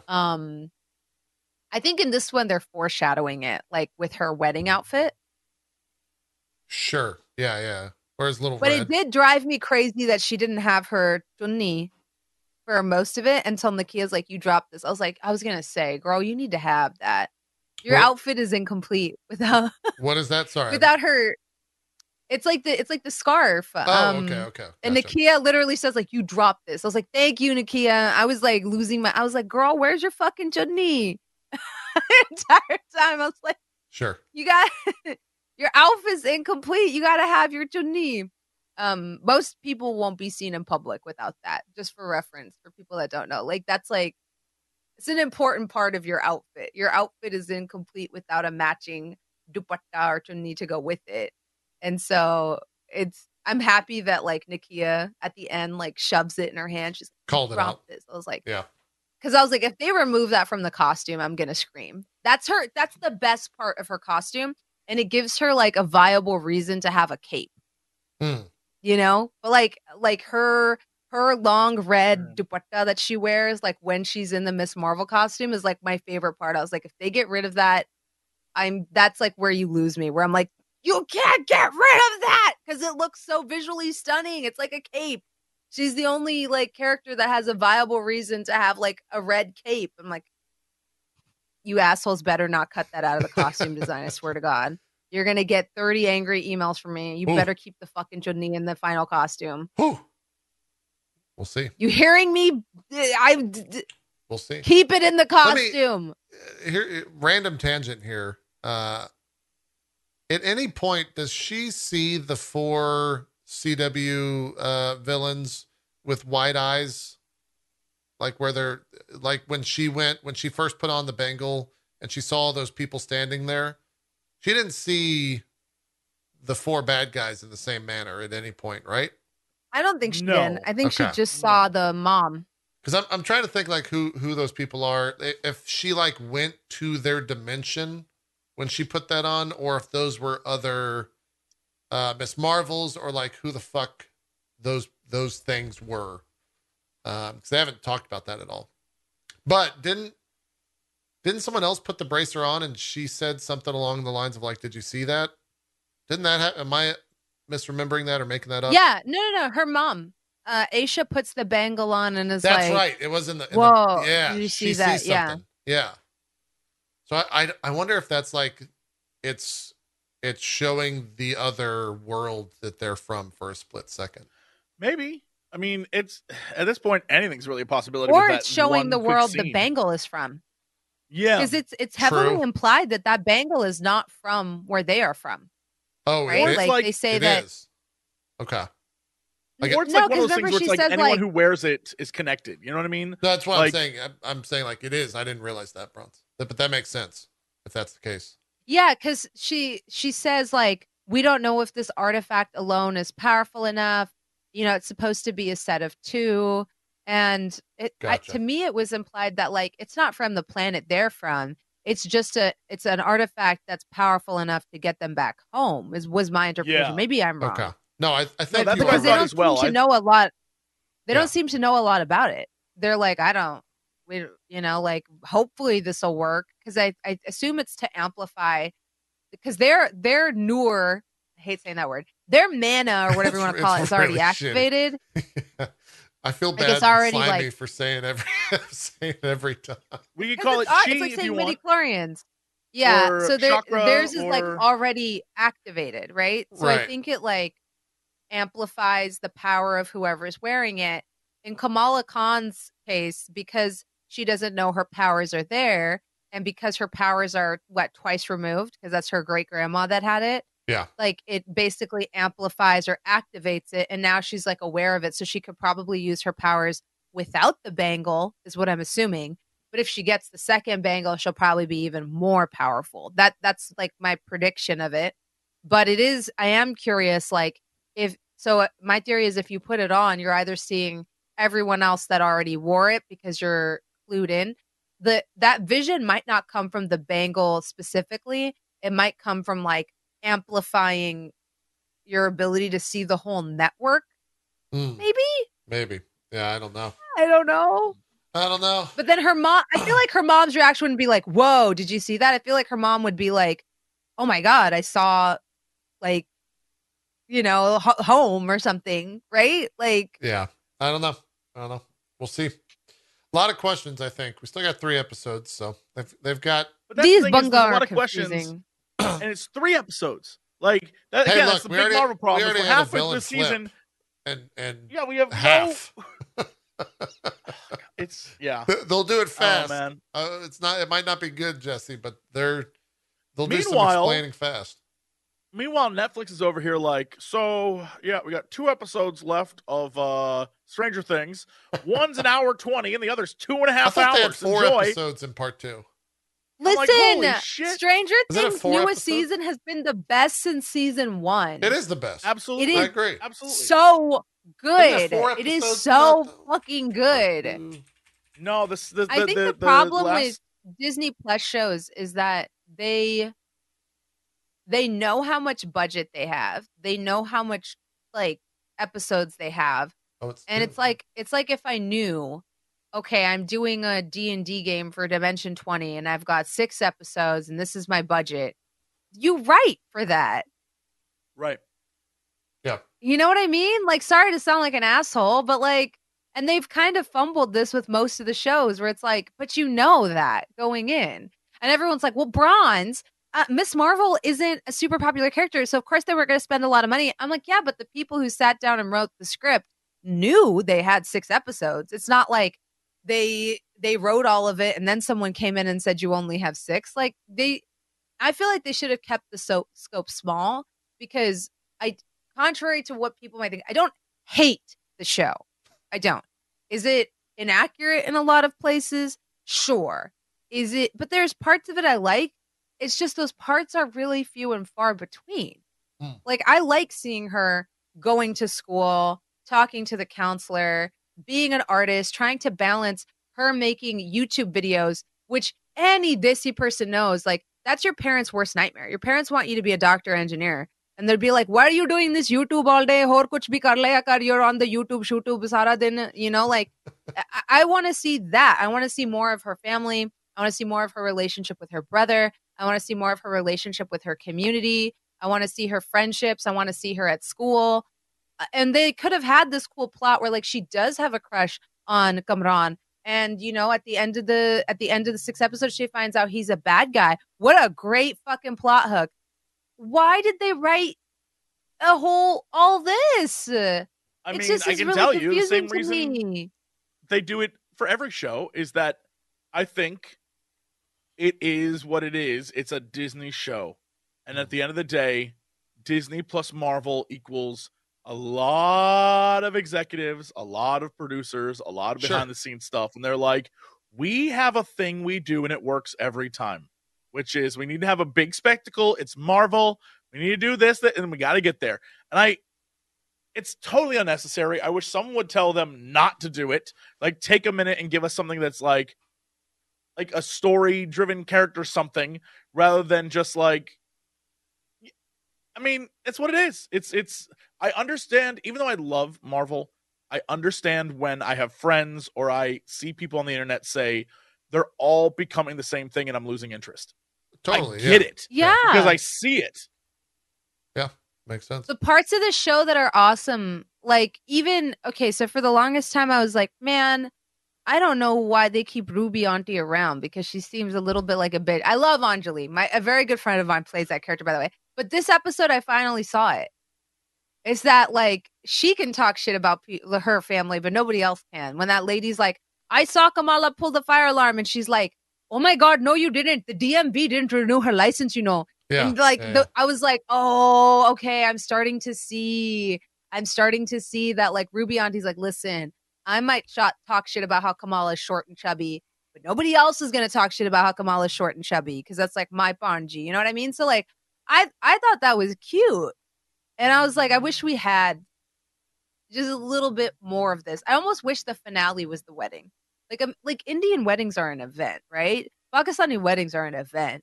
I was like, why wasn't the finale the wedding? This should have been like the apex of the show. Anybody who knows how Desi people get down knows our weddings are like 8 days long. They cost $1 million.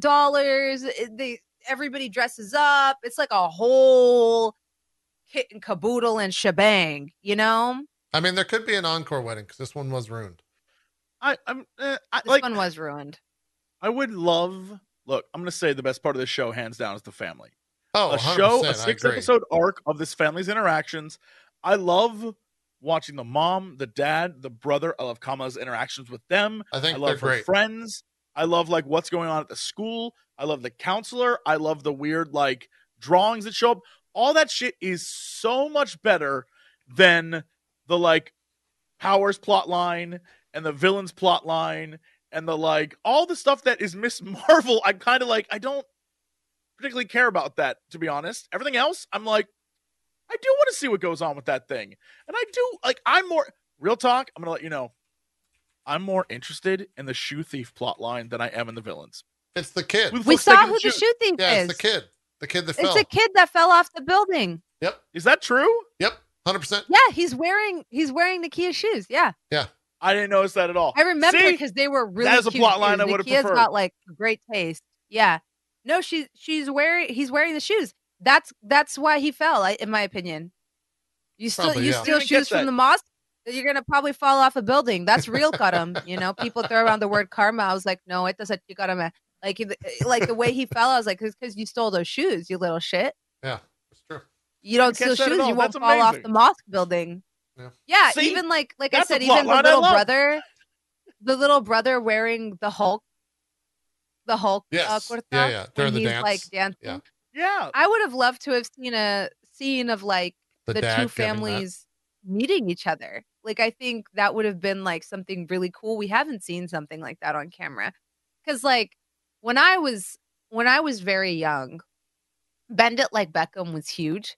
Mm-hmm. And to me, that meant a lot because that was the first accurate portrayal of a Punjabi Sikh family I had ever seen on camera. And it's the most accurate I've seen since then. Yeah. Like it was just, I was like, yeah, no, this is actually a 1-to-1, like what a being Punjabi experience is like. So like if you want to see a movie that shows Indians living abroad, that is like what we feel like, I think most Desi people would agree. Oh yeah, that movie is it. But there's a moment where she has to choose between going to a wedding and going to a soccer game that's really important to her. Yeah, and she's like in her lenga and like trying to change and like also like she's trying to do right by her family and also follow her dreams. And I think that's what's like so like that's so like accurate to I think like how I feel about like Dissy culture is like trying to like be like, oh, I want to do what I want to do. And like even a lot of Dissy YouTubers like Just Rain talk about this, like wanting to do what you want to do, but also wanting to do right by your family, knowing that like they gave up everything to come here, that they've worked so hard to give you the life that they can, you know? Like my mom worked in a cannery, my dad was a carpenter, like they worked so hard to give me the opportunities that they gave me. It was my dad's dream to go to college, right? So of course he wants me to be a doctor. And having that heartbreaking discussion of like, oh, well, I kind of want to write, you know? And like the thing with Indian parents is they just want their kids to be happy. And they have an idea of what that happiness looks like, right? And that's financial security and stuff like that. And it's I don't know, it comes from like a good place. So I think like those are the parts of this show that I like. Like Kamala's mom wants her to be happy. She wants her to be safe. And that's what she cares about the most. And she feels powerless when she can't do that. And it's hard. It's like, you know, that's the part that's heartbreaking about it is even in this episode when she says like, what the fuck is going on? Like, who are those people? Like, what was happening? I thought the episode was going to end with her being like, Mom, I have to tell you something. Yeah, she's still and the fact that she's still the fact that she's still holding on to that, I'm like, I need to have that interaction because like it's gonna happen. I mean, it has to. It's going to happen, but I hope they don't wait 5 episodes to do it. Like, no, it'll happen in episode 5 or 6. It might happen next episode, to be honest, because they're right. She's not gonna like have. How else is she gonna get her to go to Pakistan? Exactly. Yeah, like it'll happen eventually. Maybe the writers don't want it to happen. It's definitely going to be a big emotional moment. What's going to happen is, I think like her mom is going to be like, let's go to Pakistan to like put this back. But I also hope we get an extended scene of Kamala's mom reconciling with her mother. Sure. I think that's important. I think that's really, really important. And that's probably been the part that I've had to like step away from is like, that's been mildly triggering for me is like people talking about like, oh, well, she brought shame to her family and da-da-da-da-da-da. And I've been accused of that in the past. So that actually, like, I'm not using the word trigger lightly. Like, some of that is, like, mildly triggering. Sure. And I have to be like, okay, this is a lot. I don't like this at all. Because I've had people talk about me like that at public events. And I was like, this is gross. I hope this has some kind of payoff. But even listening to Kamala's mom say that, like, oh, well, you know, like she brought shame to the family and like packing up the box. I was like, I hope this. I'm gonna need y'all to like have this end really positively because like this is. I'm sure it will. It's a Disney show after all. Yeah, I have a great relationship with my mom now. But like we didn't talk for many years, so like it is. I think that's probably another reason why I'm like, I don't like this show. Hey, it'll happen. It'll happen. Yeah. I don't know if we needed that. Yeah, but well, we'll see. We got episode 4 here in about 48 hours or so, give or take. Speaking outside of the world of Marvel, real quick, are you guys watching The Boys? Did you watch Herogasm? I did. No, I'm gonna watch it on stream. I did. Bronze. I did the same thing last night. Is it nasty on stream? Yes. Like, is it too much? I still believe that. I mean, what? Jesse fucking Cox. Are you fucking kidding me? I didn't co-stream the first episode because they show a man's whole dick hole. I was like, I can't tune in for episode 6, Bronze, because they show a whole lot more. Look, here's the thing. Time out. What they promised, we got a fraction of that. I think they definitely hyped it up. That Herogasm was oversold on the internet. I was expecting like an hour of insanity, and we got like, I don't know, we had like 20 minutes of it. 20 minutes. Yeah, but it's still pretty. The best part of the episode was not Herogasm. No spoilers. I agree with that too. I thought it was the best episode of The Boys they've ever done. Absolutely. It's hands down the best episodes. I loved this season. It's a great season. Yeah. This episode's best episodes of the show. It's great. Can we talk about when they go to Vought World? Sure, yeah. The ham-fisted, like, the BLM BLT, the Pride top. Oh my God. Wait till the opening of fucking the newest episode.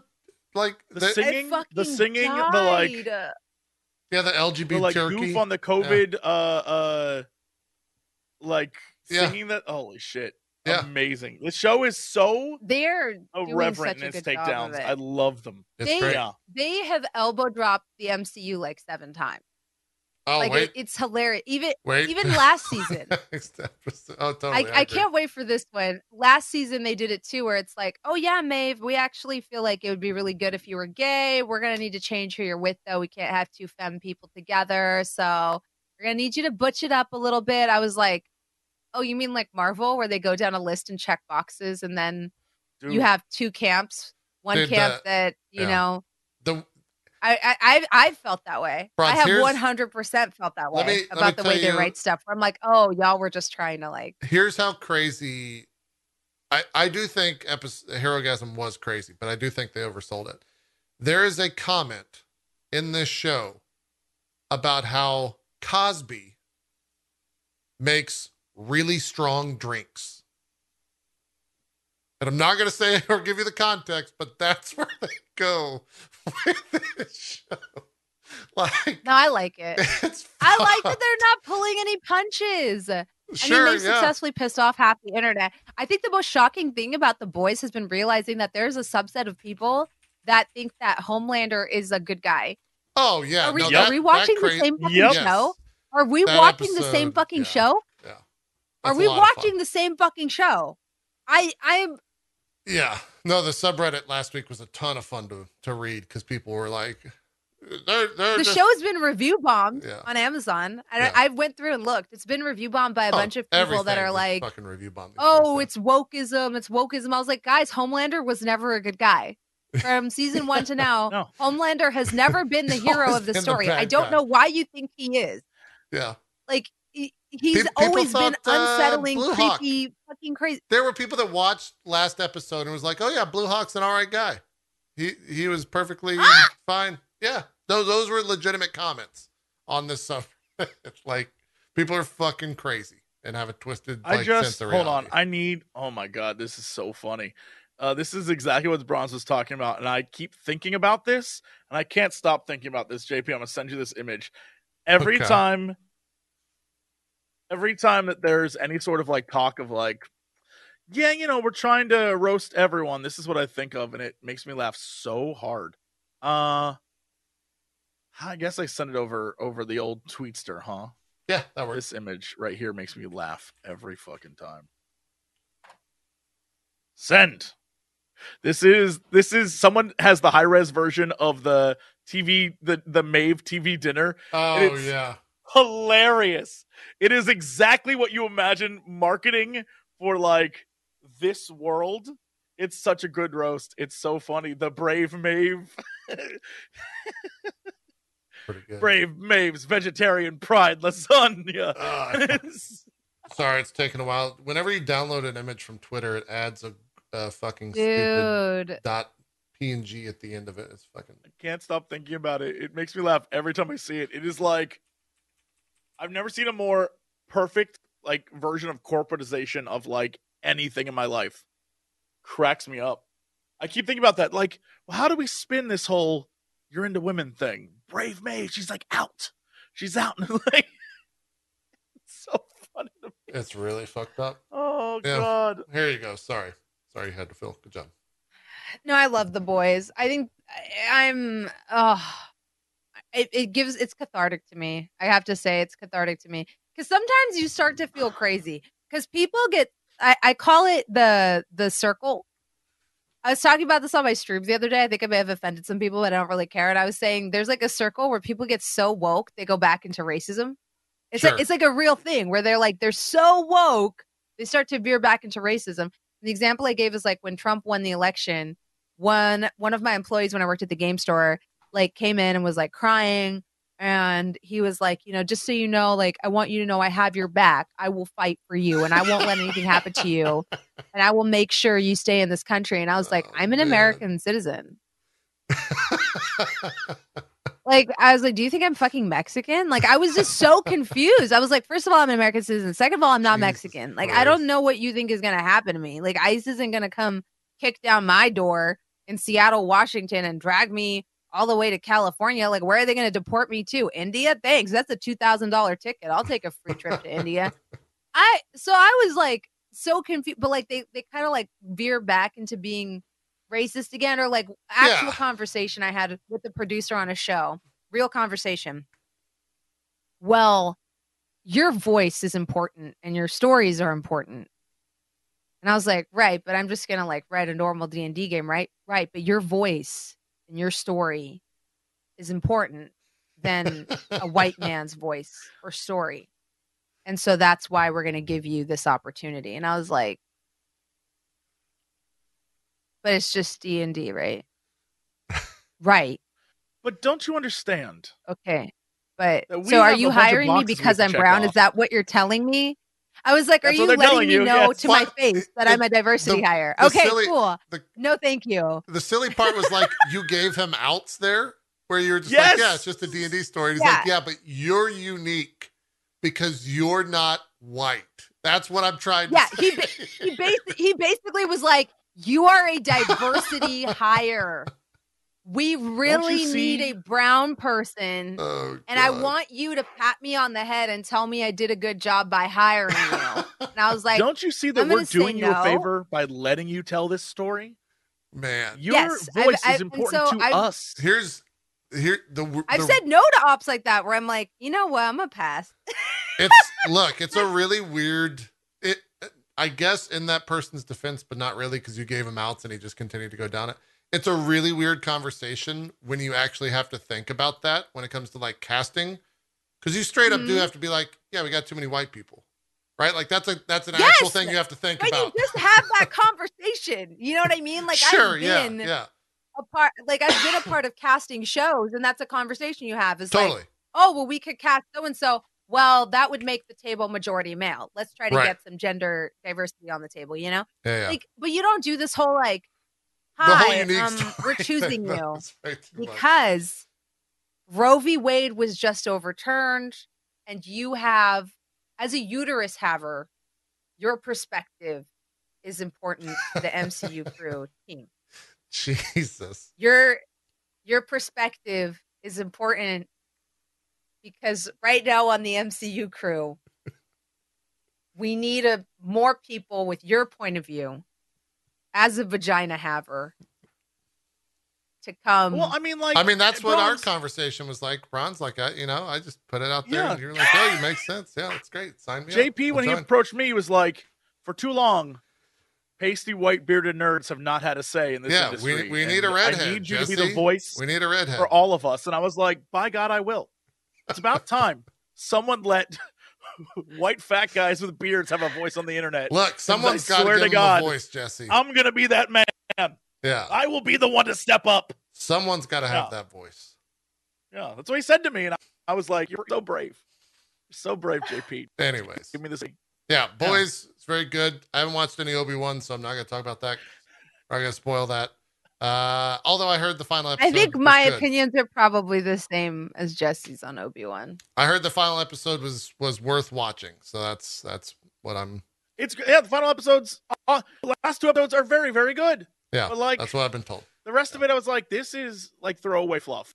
Like 90% of this was unnecessary. Oh yeah, my Reggie brings up did you guys see the Miles Morales Thor stuff? Did you see all that?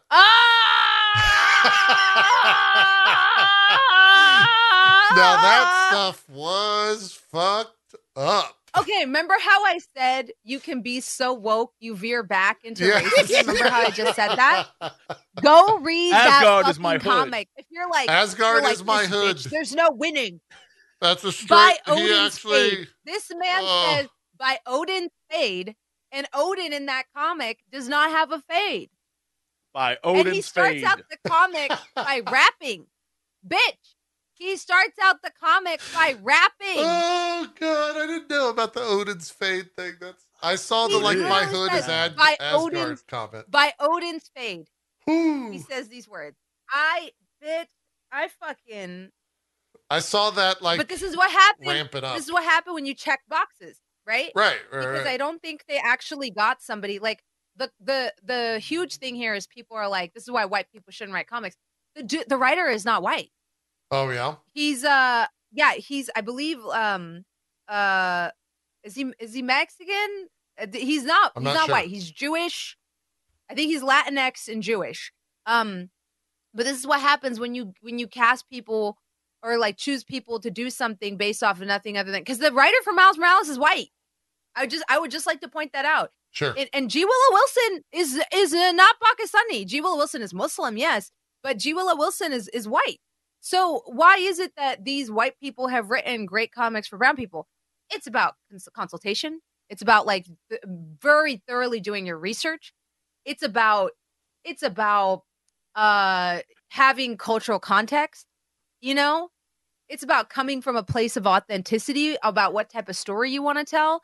So like, I think if anything, this Miles Morales Thor comic, which is horribly racist, proves that you can be, you know, a marginalized identity and still do a complete fucking botch job of writing a minority character. Hey, right? Asgard is because my hood. Clearly this man did no fucking research and didn't talk to anybody when he wrote that drivel. I just need you. All right. I'm just going to read this one page. Okay. Done in verse. Is this from the comic? Done in verse. Yes. Done in verse as an intro to the character. Midgard, long ago, old Yggdrasil spread. Then the world tree grew in Brooklyn instead. Immerse as we traverse the universe. From the vast multiverse comes this dope verse. The stars shine upon the realm of the gods, forge mighty battles with his squad. Where's lightning after wars are won? What victories lie for the son of sons? He's got style, and he's got flair to boot. With his kicks, you know he's in hot pursuit. Old enough to know that he don't know all. He wants to have a ball before the fall. All his dreams rain from the clouds above. He brings the thunder. Best believe it, bruv. Get the fuck out of here. That is... Wait, is that's he a hate English? crime. You reading that out loud is a hate crime. Is he English? Is Miles Morales English in this? Why do you say bruv? Brooklyn, they say bruv in Brooklyn. So really? Listen, you reading that out loud was racist to every person in this chat. Because that's horrible. I had to read it, but hearing it out loud is horrible. Calm down, bro. Those are the worst. Calm down, bro. You what, mate? So bad. I'm from Brooklyn, eh? How is this so bad? At one point, he says hammer time. Yeah. Oh, yeah. I saw the hammer time. That was the other one I saw on Twitter. Yeah. Miles Morales' Thor says hammer time. I can't believe they were like, well, we're going to rhyme with it. Above. What rhymes with above? Bruv. People in Brooklyn love using the phrase bruv. Yeah. Why would you do that? It is. I can't believe that got like approval from human beings. They were like, you know what? Good enough. They're like, yeah, that'll do. Let's print that. Let's go ahead and print that. It is wild to think that honestly, actually did go wonderful through black checks and balances. Of the audience. You're now free to cancel Jesse Cox just for reading that out loud. Whoa. I'm so sorry. Whoa. That he put you through that. Got a hot cancel. If you want, I'll make it up to you. I'm so loud sorry. Makes it the way you savored each fucking word. It's so bad. It's Bronze. I did. Someone from the chat makes a great point. We're gonna have to call you that bruv girl from now on. No, that bruv girl. Why did you say it? Why did you read it so slowly? Why did you read it so slowly and just savor every word? You really like just. You were really chewing on the bruv there. My name is Jesse, and I'm here to say I'm going to rap in a major way. That's still better than whatever the fuck they wrote, dude. That's still better. Let's call this show. Let's get out of here before. Also, the fact that Jesse character looks nothing like he looks nothing like Miles. Am I crazy? No, not Am at I the all. only one who thought that? Although literally looks nothing like the character. I'm coming to the defense of the writers. I know and do this, but isn't that the power of like Thor or the hammer that makes him like super? No, but they changed his hair too. Like did they? Okay, like the whole. I thought this was like a Mighty Thor situation where, like, he's super buff. Yeah, I mean, except he still has his Jordans on. Wow. Okay. Sure. But they also not Jordans. They're Jordans, but instead of the Nike, it is a hammer flying. So technically, they're Thordans. You're welcome. Goodbye, everybody. Bye, everybody. Goodbye. Jesus. Goodbye, everybody. Goodbye, everybody. Actually, we'll have Jesse. Goodbye. Bronze has to recover. Jesse, do some shout outs. Goodbye, everybody. Goodbye, everybody. Goodbye, everybody. He's got nothing. Goodbye, everybody. He's got nothing. Goodbye, everybody. Bronze, shout outs, anything? Hi, hello. Check out Coffin Run on Dimension 20. I stream on Twitch and I'm on Twitter. This is my last MCU crew. Okay. All right. Okay. Jesse's. I don't need shout outs. I'm hereby announcing my retirement. Goodbye, everybody. I'm out. The cancellation has begun. Goodbye, everybody. Thornton. See you guys next week. Episode 4, Miss Marvel. That's also Thor week after that. Maybe. Unless Jesse gets it canceled. We're out of here. Bye-bye.